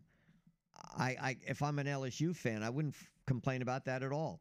I know Alabama coach Nick Saban had talked about not having LSU on the schedule, but from LSU's standpoint, Ole Miss, Texas A&M, you've got to put a team in there that's like Alabama, I think. So who's got the easiest? I'm going to have to take a look at this and say the easiest.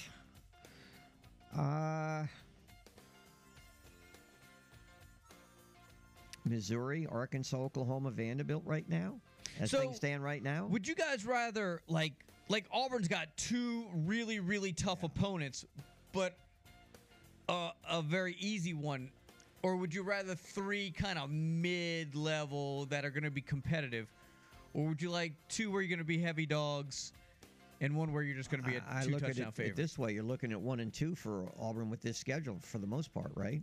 I mean, unless Alabama or Auburn or Georgia has an off year. But I look at Arkansas right now with their schedule. This is the opening kickoff on the country's first FM all-sports radio station, 105.5 FM WNSP and WNSP.com. The latest sports, news, traffic, weather, and timely guests with Mark Heim and Lee Shermanian. The opening kickoff. Here are Mark and Lee.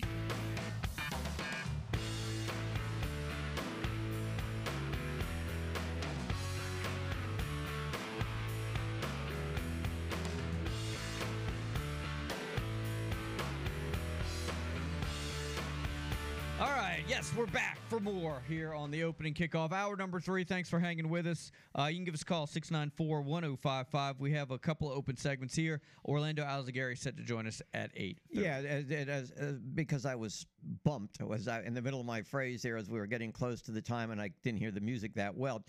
Mark was asking me which of these schools, and obviously you can't tell right now, has the easiest 3 opponents, permanent opponents, if they ever go to the 9-game schedule, which they don't right now. We're not trying to suggest, but we have found out who the opponents would be, and I mentioned maybe Arkansas. Missouri is, so-so. Texas, they're getting better. Ole Miss, not a rising power by any means, but obviously, most of these teams you don't know from year to year. Are they going to have a great year? Are they going to go up to 10 wins? Are they going to fall down to 5 wins or something like that? So I looked at Arkansas, Mark.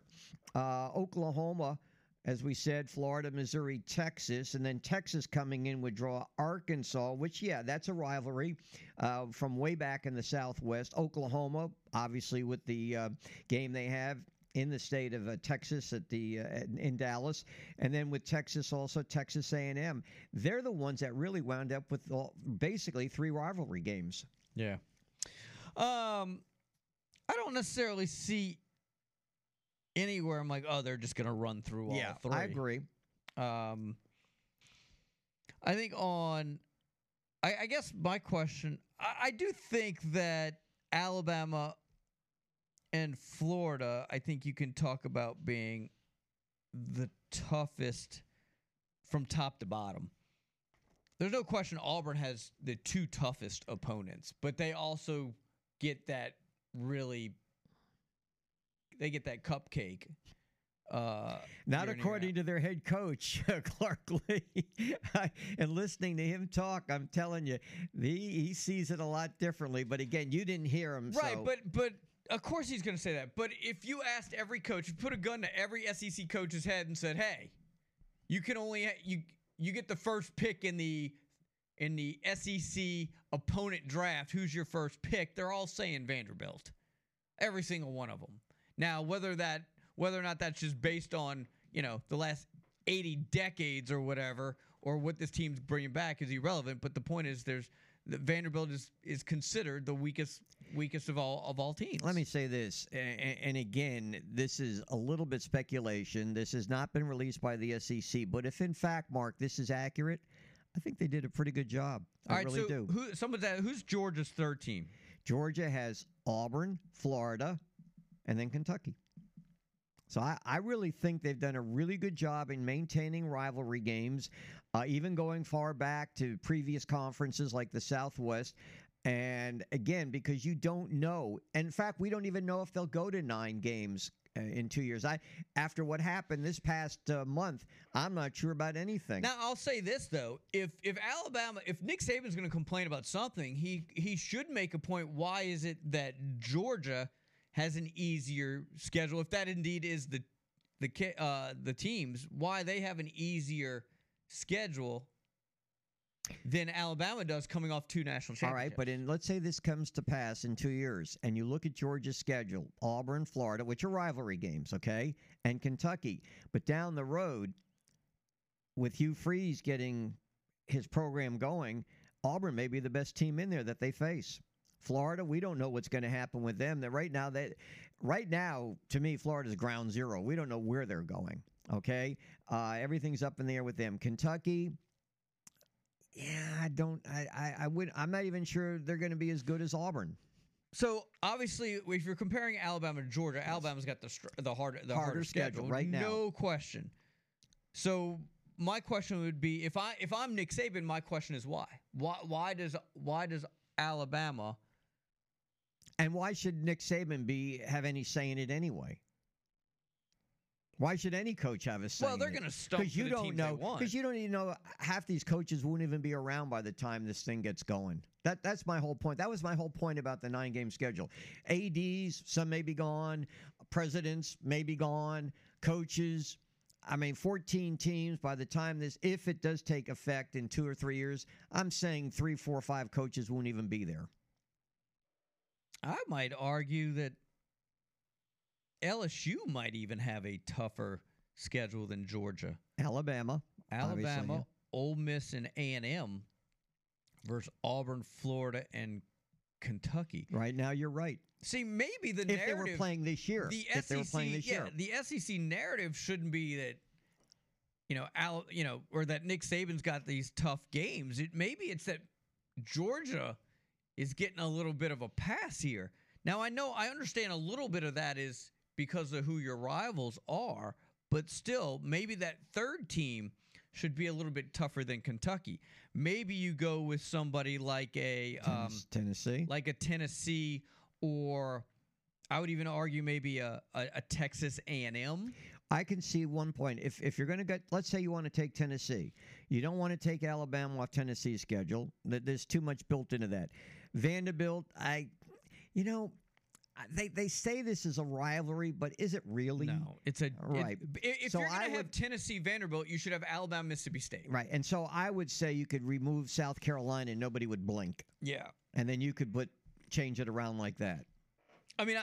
I'll say I wouldn't want to put that schedule together. And again, it's just a small piece because it's just 3 of your games. We're putting, to be perfectly honest with you guys, we are putting way too much into this because we sit here and talk about Georgia having Auburn, Florida, and Kentucky every year. That's not to say that they won't have Alabama. They're going to play Alabama at some point. They're going to play Texas A&M, or they're going to play, LSU at some point. The whole concept of this 9-game schedule is that you have the 3 permanents and that you will rotate and you'll face every other team at least once every 2 years. Am I correct on that, Mark? Every 2 years? Yeah, something like that.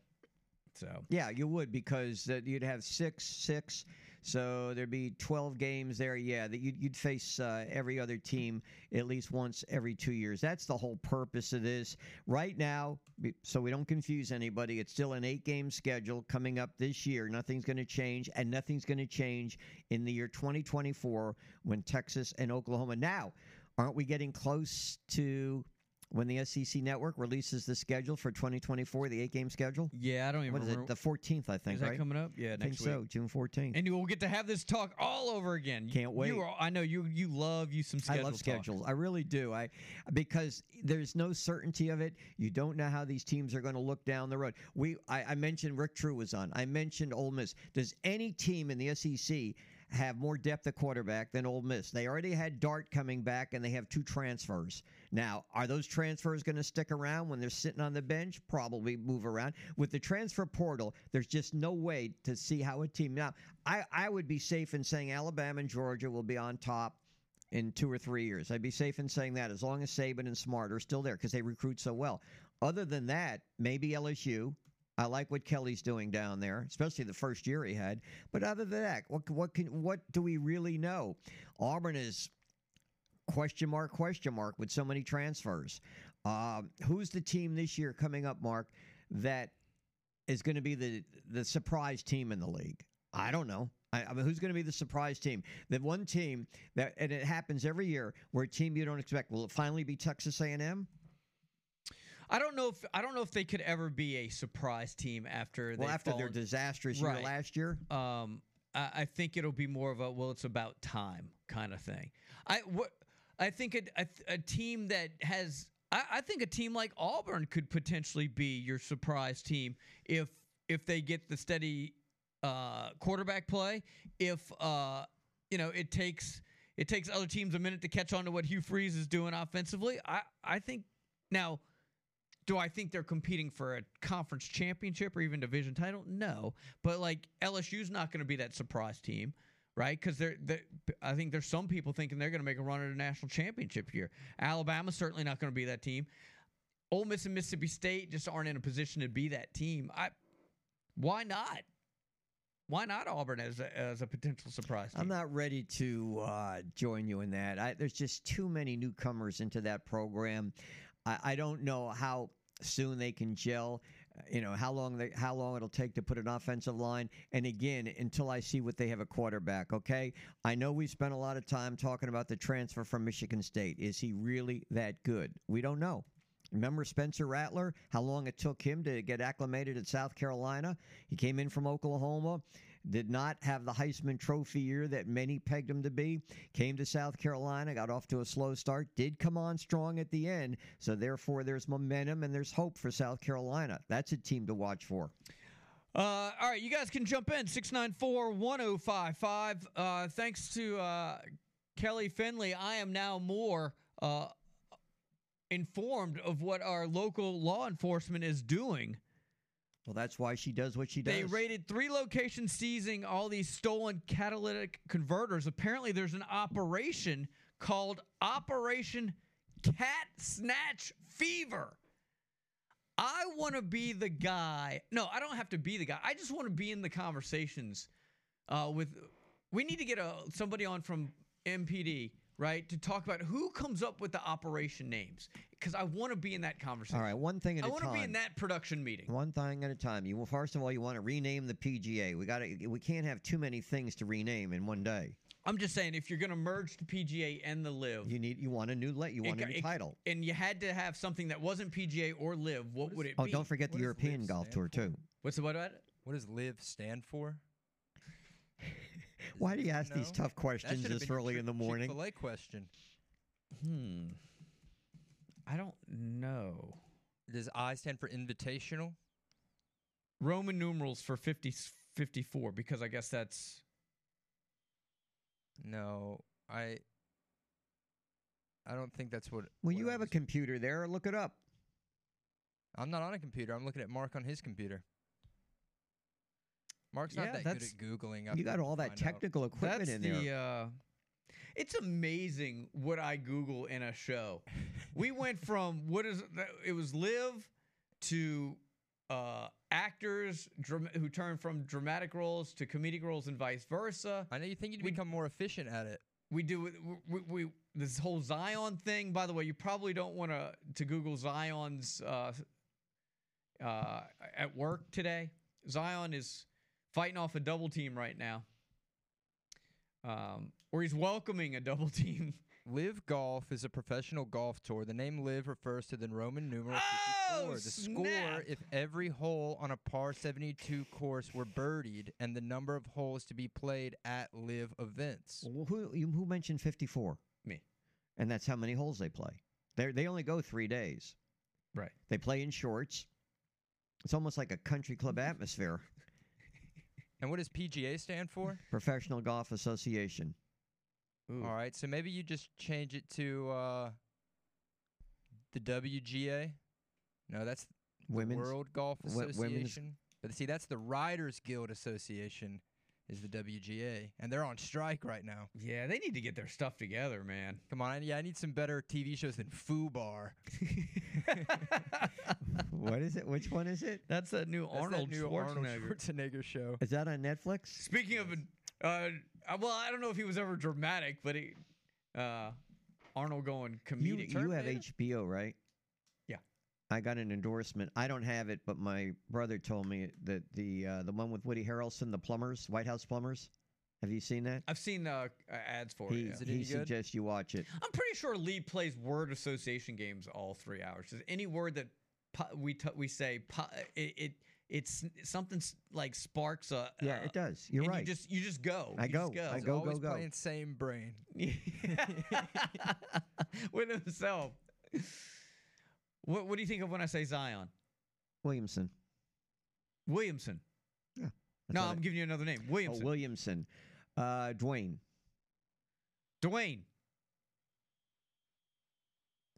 Piper. When I said Zion, I was shocked. What were you thinking of? I thought you were going to say load management again, which brings I already has that. A whole another meaning here in the last 24 hours. I was staying clear of it. All right, let's do this. Let's take a break. We'll come back with an open segment. You guys can jump in. We've been talking about a number of different topics today. Mostly renaming. But if you want to get in on the FCC schedules, again, you can. We've been talking a lot about Zion. Operation Cat Snatch. I'm not sure. Actually, it's Cat Snatch Fever. And I know what you're thinking. Are we talking about Zion or are we talking about something local here? We can explain all of it coming up next, right here on the sports station WNSP. Hi, this is Bo Mattingly, co-producer of Training Days, Rolling with the Tide. If you're listening to WNSP 105.5 Mobile. Good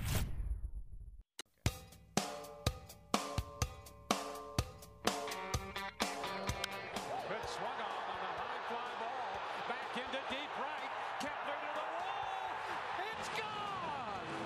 Rays win. A Rosarena hits one out. All right, 8:24. You guys can jump in at 694-1055. Segment brought to you by South Alabama Athletics, reminding you they're back in Hancock Whitney September 9th, and tickets are on sale. And since we're on the Jags, congratulations to Kyle Rademeyer, claimed the 2023 NCAA Outdoor Track and Field Championship on the first night of competition there in Austin, Texas, as he cleared his only attempt at 5.70 meters to win the event. What you got for us? Can you do that? Can you reach heights better than that? No. How about that? Brutal honesty for you. Hey, Orlando Alzagari is going to join us. We'll talk some Miami sports. There's a lot to get to coming up here at 8:30, but we'll talk to you if you want to jump in. Give us a call. All right, so for those of you that are just joining us, Williamson has had an interesting 24 hours here. So he, first of all, maybe an interesting week. He's going to be a father. There was a whole gender reveal done on social media that has gone awry. And we'll get to it here in a second, but I said you guys need to give us a call, and you guys have answered that call. So here you go, 694-1055. Welcome to the show. It's the opening kickoff. Hey, fellas, I'm going to give a vote old school here. Andy Griffith, he actually did some very good dramatic roles. And first guy that I ever got to see in person, I saw him in summer stock, Charlotte, North Carolina, back in '64. And, of course, you know, you can still catch him on Andy Griffith's show. And I've been thinking, Mark, you ever watch that? Nah, I mean, when it's on, I usually flip. I ain't going to lie. Yeah, it's got a moral in there every week, but it finally hit me a couple of years ago. You know why the show's so good? And think about it. The entire cast, nobody's married. Aunt Bee single, Andy single, Barney single, Goober single, Opie single, Floyd the Barber, Howard Sprague. The only person, Lee, you can relate to this, the only person who's married in the show is Otis, and he's drunk all the time. So, what are you trying to... Is there a message there? Drunk with love, Chuck. Hey, so what are you trying to say? Are you coming down on marriages today? No. Hey, marriage is the only war where you go to bed with the enemy, right? So anyway, y'all have a great day, fellas. Huh. Never really thought of it that way. Put that on a T-shirt. Yeah. Let's get some bumper stickers made up. Well, there was a movie called Sleeping with the Enemy, but I don't think they had that in mind. No, that's pretty much what it was. I mean, like, wasn't that the Julia Roberts one where... It was either her or I thought there was one with Jennifer Lopez, too. That was Enough, where she was being battered and bruised, right. And she just beats the hell out of him at the end. It was pretty good, actually.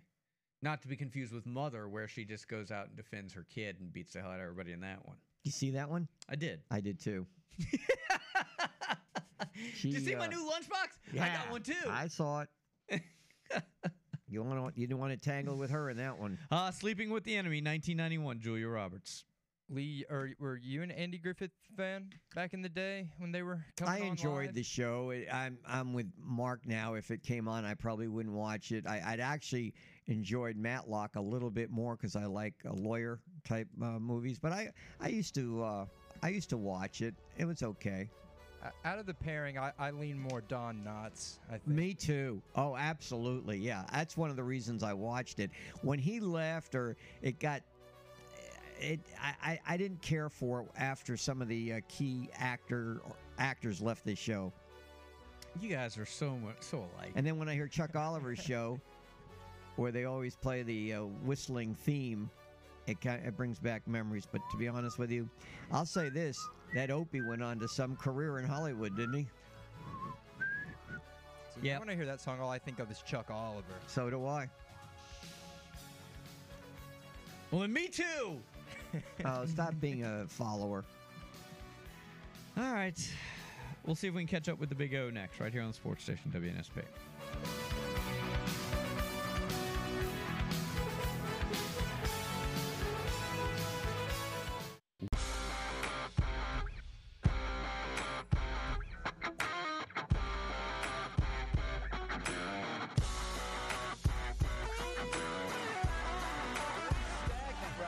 There's a lot of time left for a team that loves to have big comebacks. Murray, jump shot is good.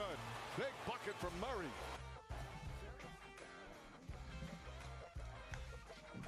All right, 8:32. Welcome back in. The opening kickoff, just cruising along here on a Thursday edition. We appreciate you making us part of your morning. All right, we got Murray there, triple-double to go with Jokic, triple-double. And we go down to Miami now, where there's certainly no shortage of sports stories. I mean, they've really cornered the market on big-time stories. So we bring in my good friend Orlando Alzagari, the host of the Big O radio show. Good morning, Big O. How you doing this morning? I'm great. I know we're all so pumped that Inter Miami made the semifinals of the U.S. Open Cup, which I'm sure that's exactly what we're going to talk about, is all U.S. Open Cup for this entire segment. So, yeah, we are so jacked about the U.S. Open Cup. Yeah, I'm sure that was on my mind. I actually was going to bring that up, but not because they won, but because of the report that Lionel Messi is coming to Miami, and I brought this up earlier. Obviously, in the United States, I don't, and of course, you had the biggest story years ago when LeBron had the TV show to come down to Miami. Is there any comparison or link to the fact that Messi, who could have had millions and millions to stay in Europe, is coming to Miami, Florida? He's getting the same millions that he was going to get there. None of that changes. He gets a cut out of Adidas. He gets a cut out of MLS Apple. Miami yesterday had 1 million followers on Twitter. Now I think it's like up to 2-point-something million. Their Instagram picked up, 3 million followers. This is a guy that has 468 million followers on Instagram. So this is a completely another level. This dwarfs anything that's ever happened in this country, period, when it comes to sports athletes. This guy's bigger than every American athlete put together. Not even close. Remember, we're 330 million people in this country. The world has 8 billion people, and the world follows soccer. They don't follow, basketball and football and baseball like we do. You know what I mean? It's a whole different ballgame. This is at a completely different level. The only thing that I can equate this to, the difference is that media and the sport and everything else has advanced a lot more. But it's when Pele came to America to play in the NASL, and that was, obviously the same thing. It was kind of the second coming. The Messiah was coming of soccer, and this guy's right up there with Maradona and Pele as one of the greatest of all time. And so that's really what it equates to. It equates to you are getting one of the biggest athletes in the history of all of sports coming to play here. So he's not only going to lift up Inter Miami, he's going to lift up the sport of soccer here in this country. And that's, this is just another step forward for the MLS that's made a lot of progress in, 20-something years that they've been around. They've got 30 teams, and if you look at their attendance, they average per game a little bit more than the NHL and the NBA. So they've made some progress, and getting Messi will bring the world's eyes to them here, and then others will want to join. And we'll see if this league now starts to take that next step forward, because now you beat Barcelona and one of the Arab countries for his rights. So the question is, what are you going to do now? Are you going to now start bringing other big-time names here? So it'll be very interesting for those of us, at least, that enjoy watching soccer. Is this equivalent to when Beckham came from England to join MLS? Even bigger. This guy's bigger than Beckham. Beckham was a heck of a player. We're talking about, Beckham is Chris Paul, and Messi is Michael Jordan. So, Chris Paul has been a great player on his own right, but he's not Michael Jordan. Scottie Pippen was a great player in his own right. He's not Michael Jordan. And I think that that's what this is. The Beckham thing was big at that moment for the league, but you only had I think it was 14 teams at that time. Now you're up to 29. You're about to add your 30th team. I believe that's the number right now.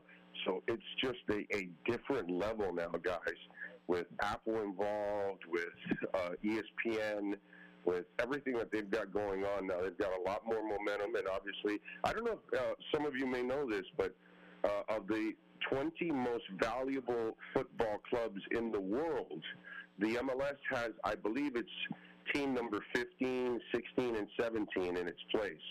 So they've got 3 teams that are some of the more expensive teams in the world already in the top 20. So they've made progress overall, and this is just another step at going at another level for this league. We'll see what happens over the next couple of years. Yeah. Should be a lot of fun down here, and the tickets are going to be incredibly expensive. Yeah, I saw where they went, for cheap seats, $29 to $500 for his opener, maybe, in July. Yeah, and people will be coming all, it's kind of like Vegas now. that when you put a pro team in Vegas, all of us, whatever you are, you're a Giants or a Packers or a Dolphins fan or whatever it is, or a Saints fan, you're going to want to fly over to Vegas for a weekend to go check out, your favorite football team playing, or hockey team, or baseball's coming, and I'm sure NBA. And so that's the same thing. We're a destination town.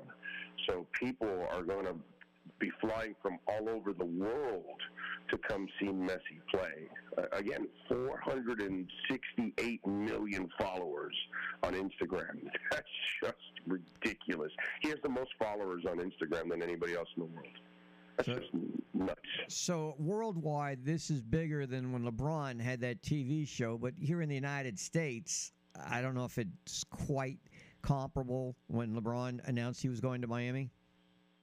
The LeBron thing was big for us, okay? Messi is big for the entire world. It doesn't matter if you're sitting in some corner of Ethiopia or Argentina or London or Sacramento. Everybody is talking Messi because you're talking about a guy that, just goes to just a completely different level. So, yeah, this is much bigger. We have to take it out of our lens.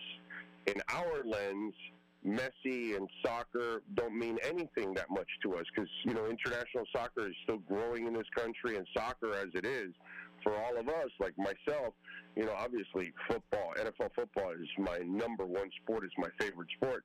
But I do follow soccer, and I do like it. But it's not at that point in this country. And so that's why when we look at it, we don't think it's as big because we don't have the interest in soccer like the rest of the world does. So the rest of the world is incredibly interested in this move, a lot more than most of us in this country, which is kind of crazy.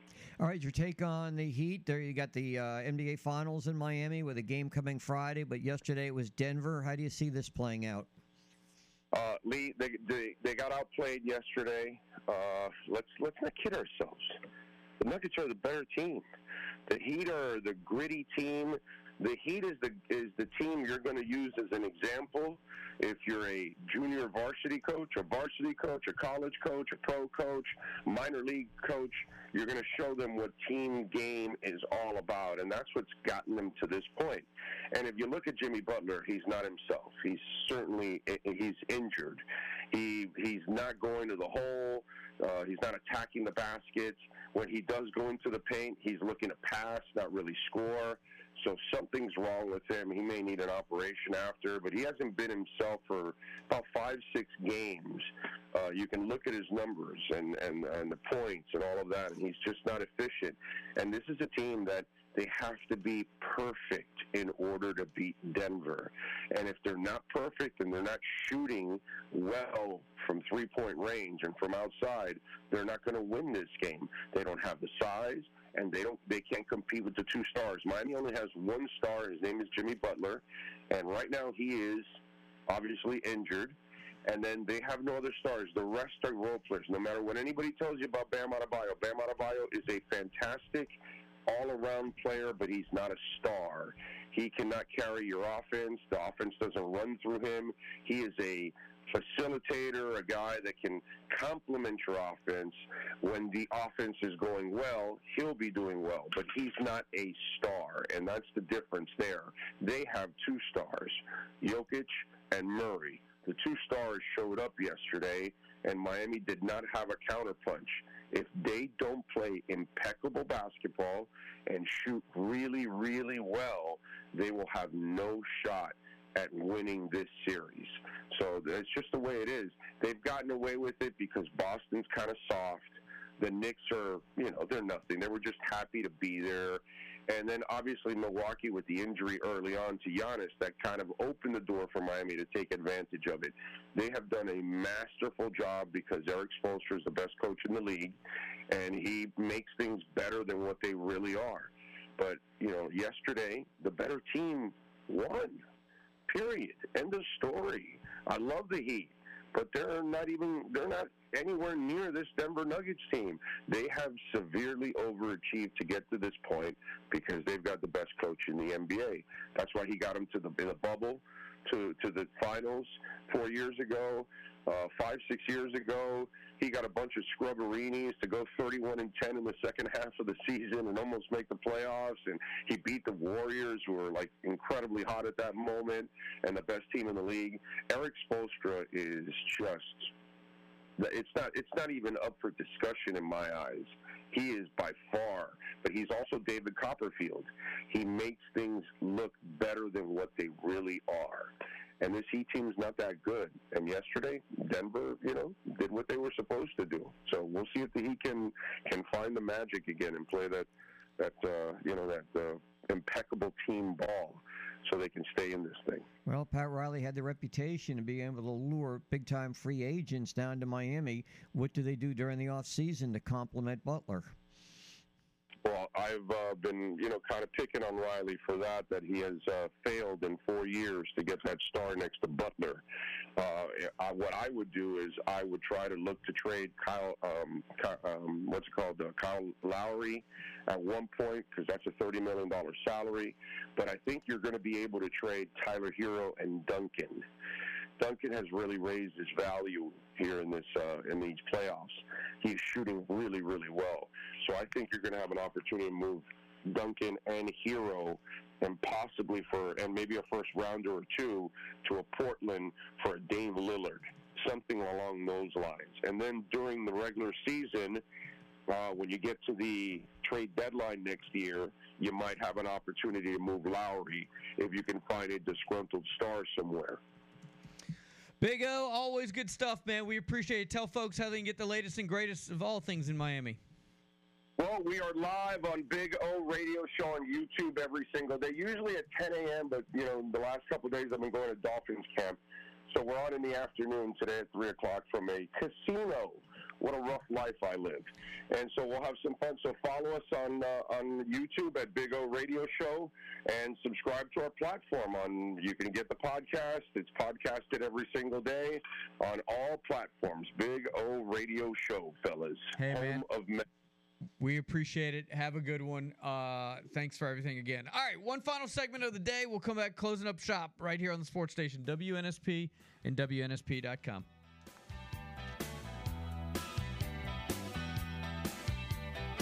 Hi, this is Cornelius Bennett, three-time All-American College Football Hall of Fame, and you're listening to WNSP.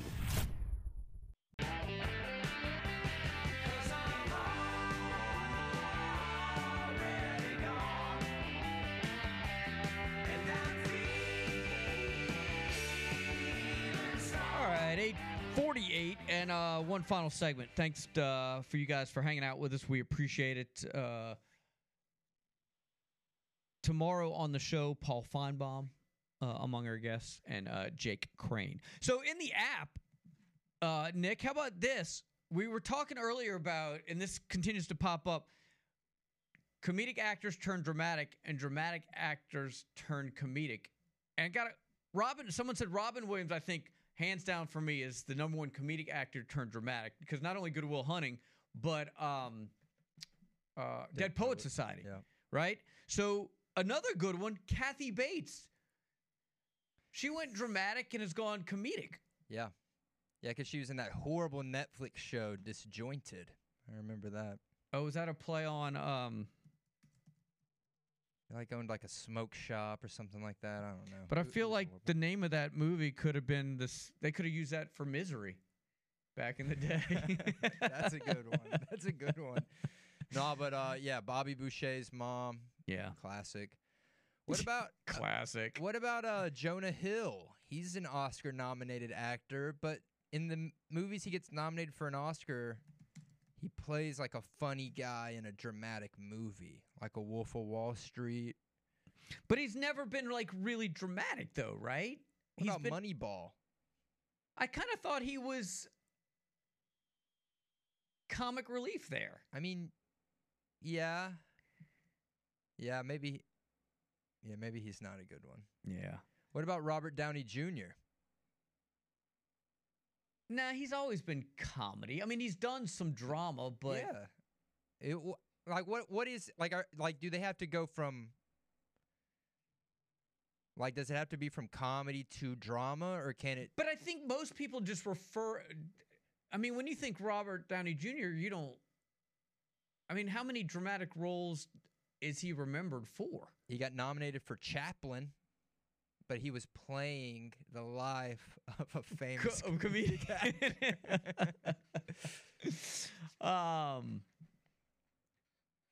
Yeah, because even as growing up and going like in the 80s, it was all comedy with Robert Downey Jr. Jordan says, "What Dreams May Come" with Robin Williams, one of his best movies ever. That was seen that one. I saw that one. That one pulls at the heartstrings a little bit for sure. Ooh, he was in a movie with Robert De Niro. I don't remember what it was. Awakenings. Yeah, that was an awesome movie. Robert Downey and U.S. Marshals. Yeah, I remember he was in that one. He got cuffed and then. Like I guess when we're thinking about actors who are synonymous for successfully going from comedy to drama, that when you think of them, they're kind of both. Yeah. Yeah, Robin Williams is definitely that guy. Jamie Foxx is definitely that guy. Will Smith. Will Smith is definitely that guy. You need to have probably more than one. Like I said, Eddie Murphy because of Dreamgirls, but he's still like that's just one role, right? What about a Jennifer Lawrence? They're really broadcasting her new R-rated comedy during the NBA Finals. Here's the thing, though. It's just that one comedic role, though, right? Although, what was it? Silver Lining. That was a serious movie, though. Yeah, There's funny parts in it. Yeah. What about Bradley Cooper? He was in Wet Hot American Summer. I just think you wanted to say Wet Hot American Summer. That could have been the name of the operation here locally in Mobile. Oh yeah, that catalytic converter fever. Yeah, cat snatch fever. What? First off, I'm sure. Shout out to Kelly Finley, by the way, in our news for bringing that to my attention. Yeah. I'm sure some people in the app and people listening could help me out. I don't even know what a catalytic converter is. I got to be honest. I don't really either. Look, this is a sports show. We'd have to get Tommy Prater. I'm sure he'd know. Yeah. Oh, we got a call. Maybe this guy knows. All right. Yeah, you take that call. So for those that don't know, there's a local operation where they're trying to crack down on this because catalytic converters are very profitable, right? So guys are going around jacking them. So the police are cracking down.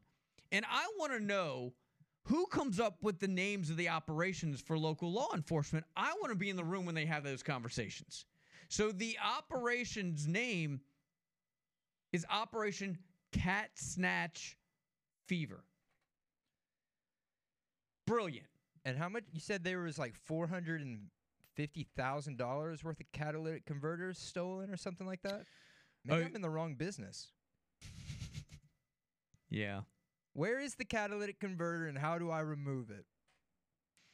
And we won't think, asking for a friend, and the fact that you know it, we're not in cahoots with the law enforcement. I'm just going to assume you're a mechanic. Yeah, let's just go with that.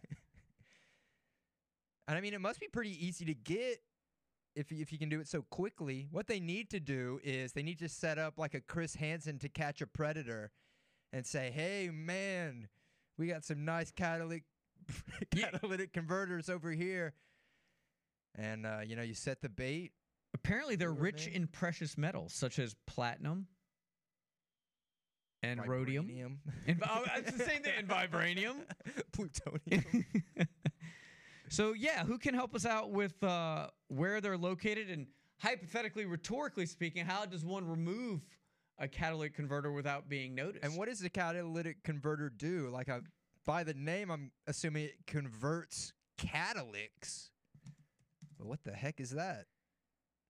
So Cadillac. It's the part of your car's exhaust system that converts, there you go. Okay. Harmful engine exhaust pollutants into something less harmful. So basically you need a bunch of those up north right now. Yeah. Maybe that's what they're doing. Maybe they're doing like a Robin Hood type thing. They're taking the catalytic converters from here where we don't really need them and they're sending them up there and making, cool Mad Max masks out of them for the residents of New York. It's found underneath your car attached to the exhaust pipe with bolts. So guys like you and me, we'd just be going around late at night just pulling the whole undercarriage off a car. It's like, I don't know, just grab the whole thing and let's go. If my catalytic converter was stolen, I wouldn't even know it. Yeah. Who's to say it's even there now? That's right. Who's to say someone's not at this moment taking it out? Maybe that's why Lee left early. He's deprived our cars of their catalytic converters. Wouldn't it be? What if Operation Cat Snatch? I can't even say it. Cat Snatch. What's the last? Fever. The fever. What if they found Lee's Prius and opened the trunk and found nothing but catalytic converters? He was swapping them out for Chick-fil-A gift cards. Yeah, that whole jury duty thing was all just a ruse. Yeah. So, Cat Snatch Fever, can we somehow link that to the Zion story? In many ways, you could. I'll let you do it, though. I don't know if we have time to do it now. For those that didn't hear, Zion is he's going to be a dad. So, yay, congratulations. So, he did this whole gender reveal thing on social media, right? The problem is a adult entertainer then went just nuts on social media. Yep. Specifically Twitter. In fact, it was determined that she sent 24 different tweets just off the rails. And this isn't just a like a one-night stand type thing. Yeah. Apparently there was many meetings. Encounters. And they had an arranged thing where Zion was going to put her on the payroll and move her to New Orleans. And apparently just last week, he was spitting in her mouth per her words. Yeah. And now she's upset. And now she's saying that she's late and that she might be pregnant too. And that they're going to be sister wives. And that she's Zion's real princess. And that she was the reason that Zion was in shape. But in the... Yeah. Insert joke there. I mean, we've inserted... Well, all right. But in those 24 tweets, she ran the whole range of emotions. Like, she went after Zion. She went after the woman. She's talking about how, you know, you need to get pregnant to go get that bag. And, you know, I'm the real princess. And now all of a sudden they're sister wives. Yeah. And, like, yeah. She's just going through the whole range there. All right. That does it for another edition of the Opening Kickoff. For Lee and, of course, for Nick behind the glass, I'm Mark. That does it. We'll be back tomorrow for a Friday edition at 6 a.m. Until 6, see ya!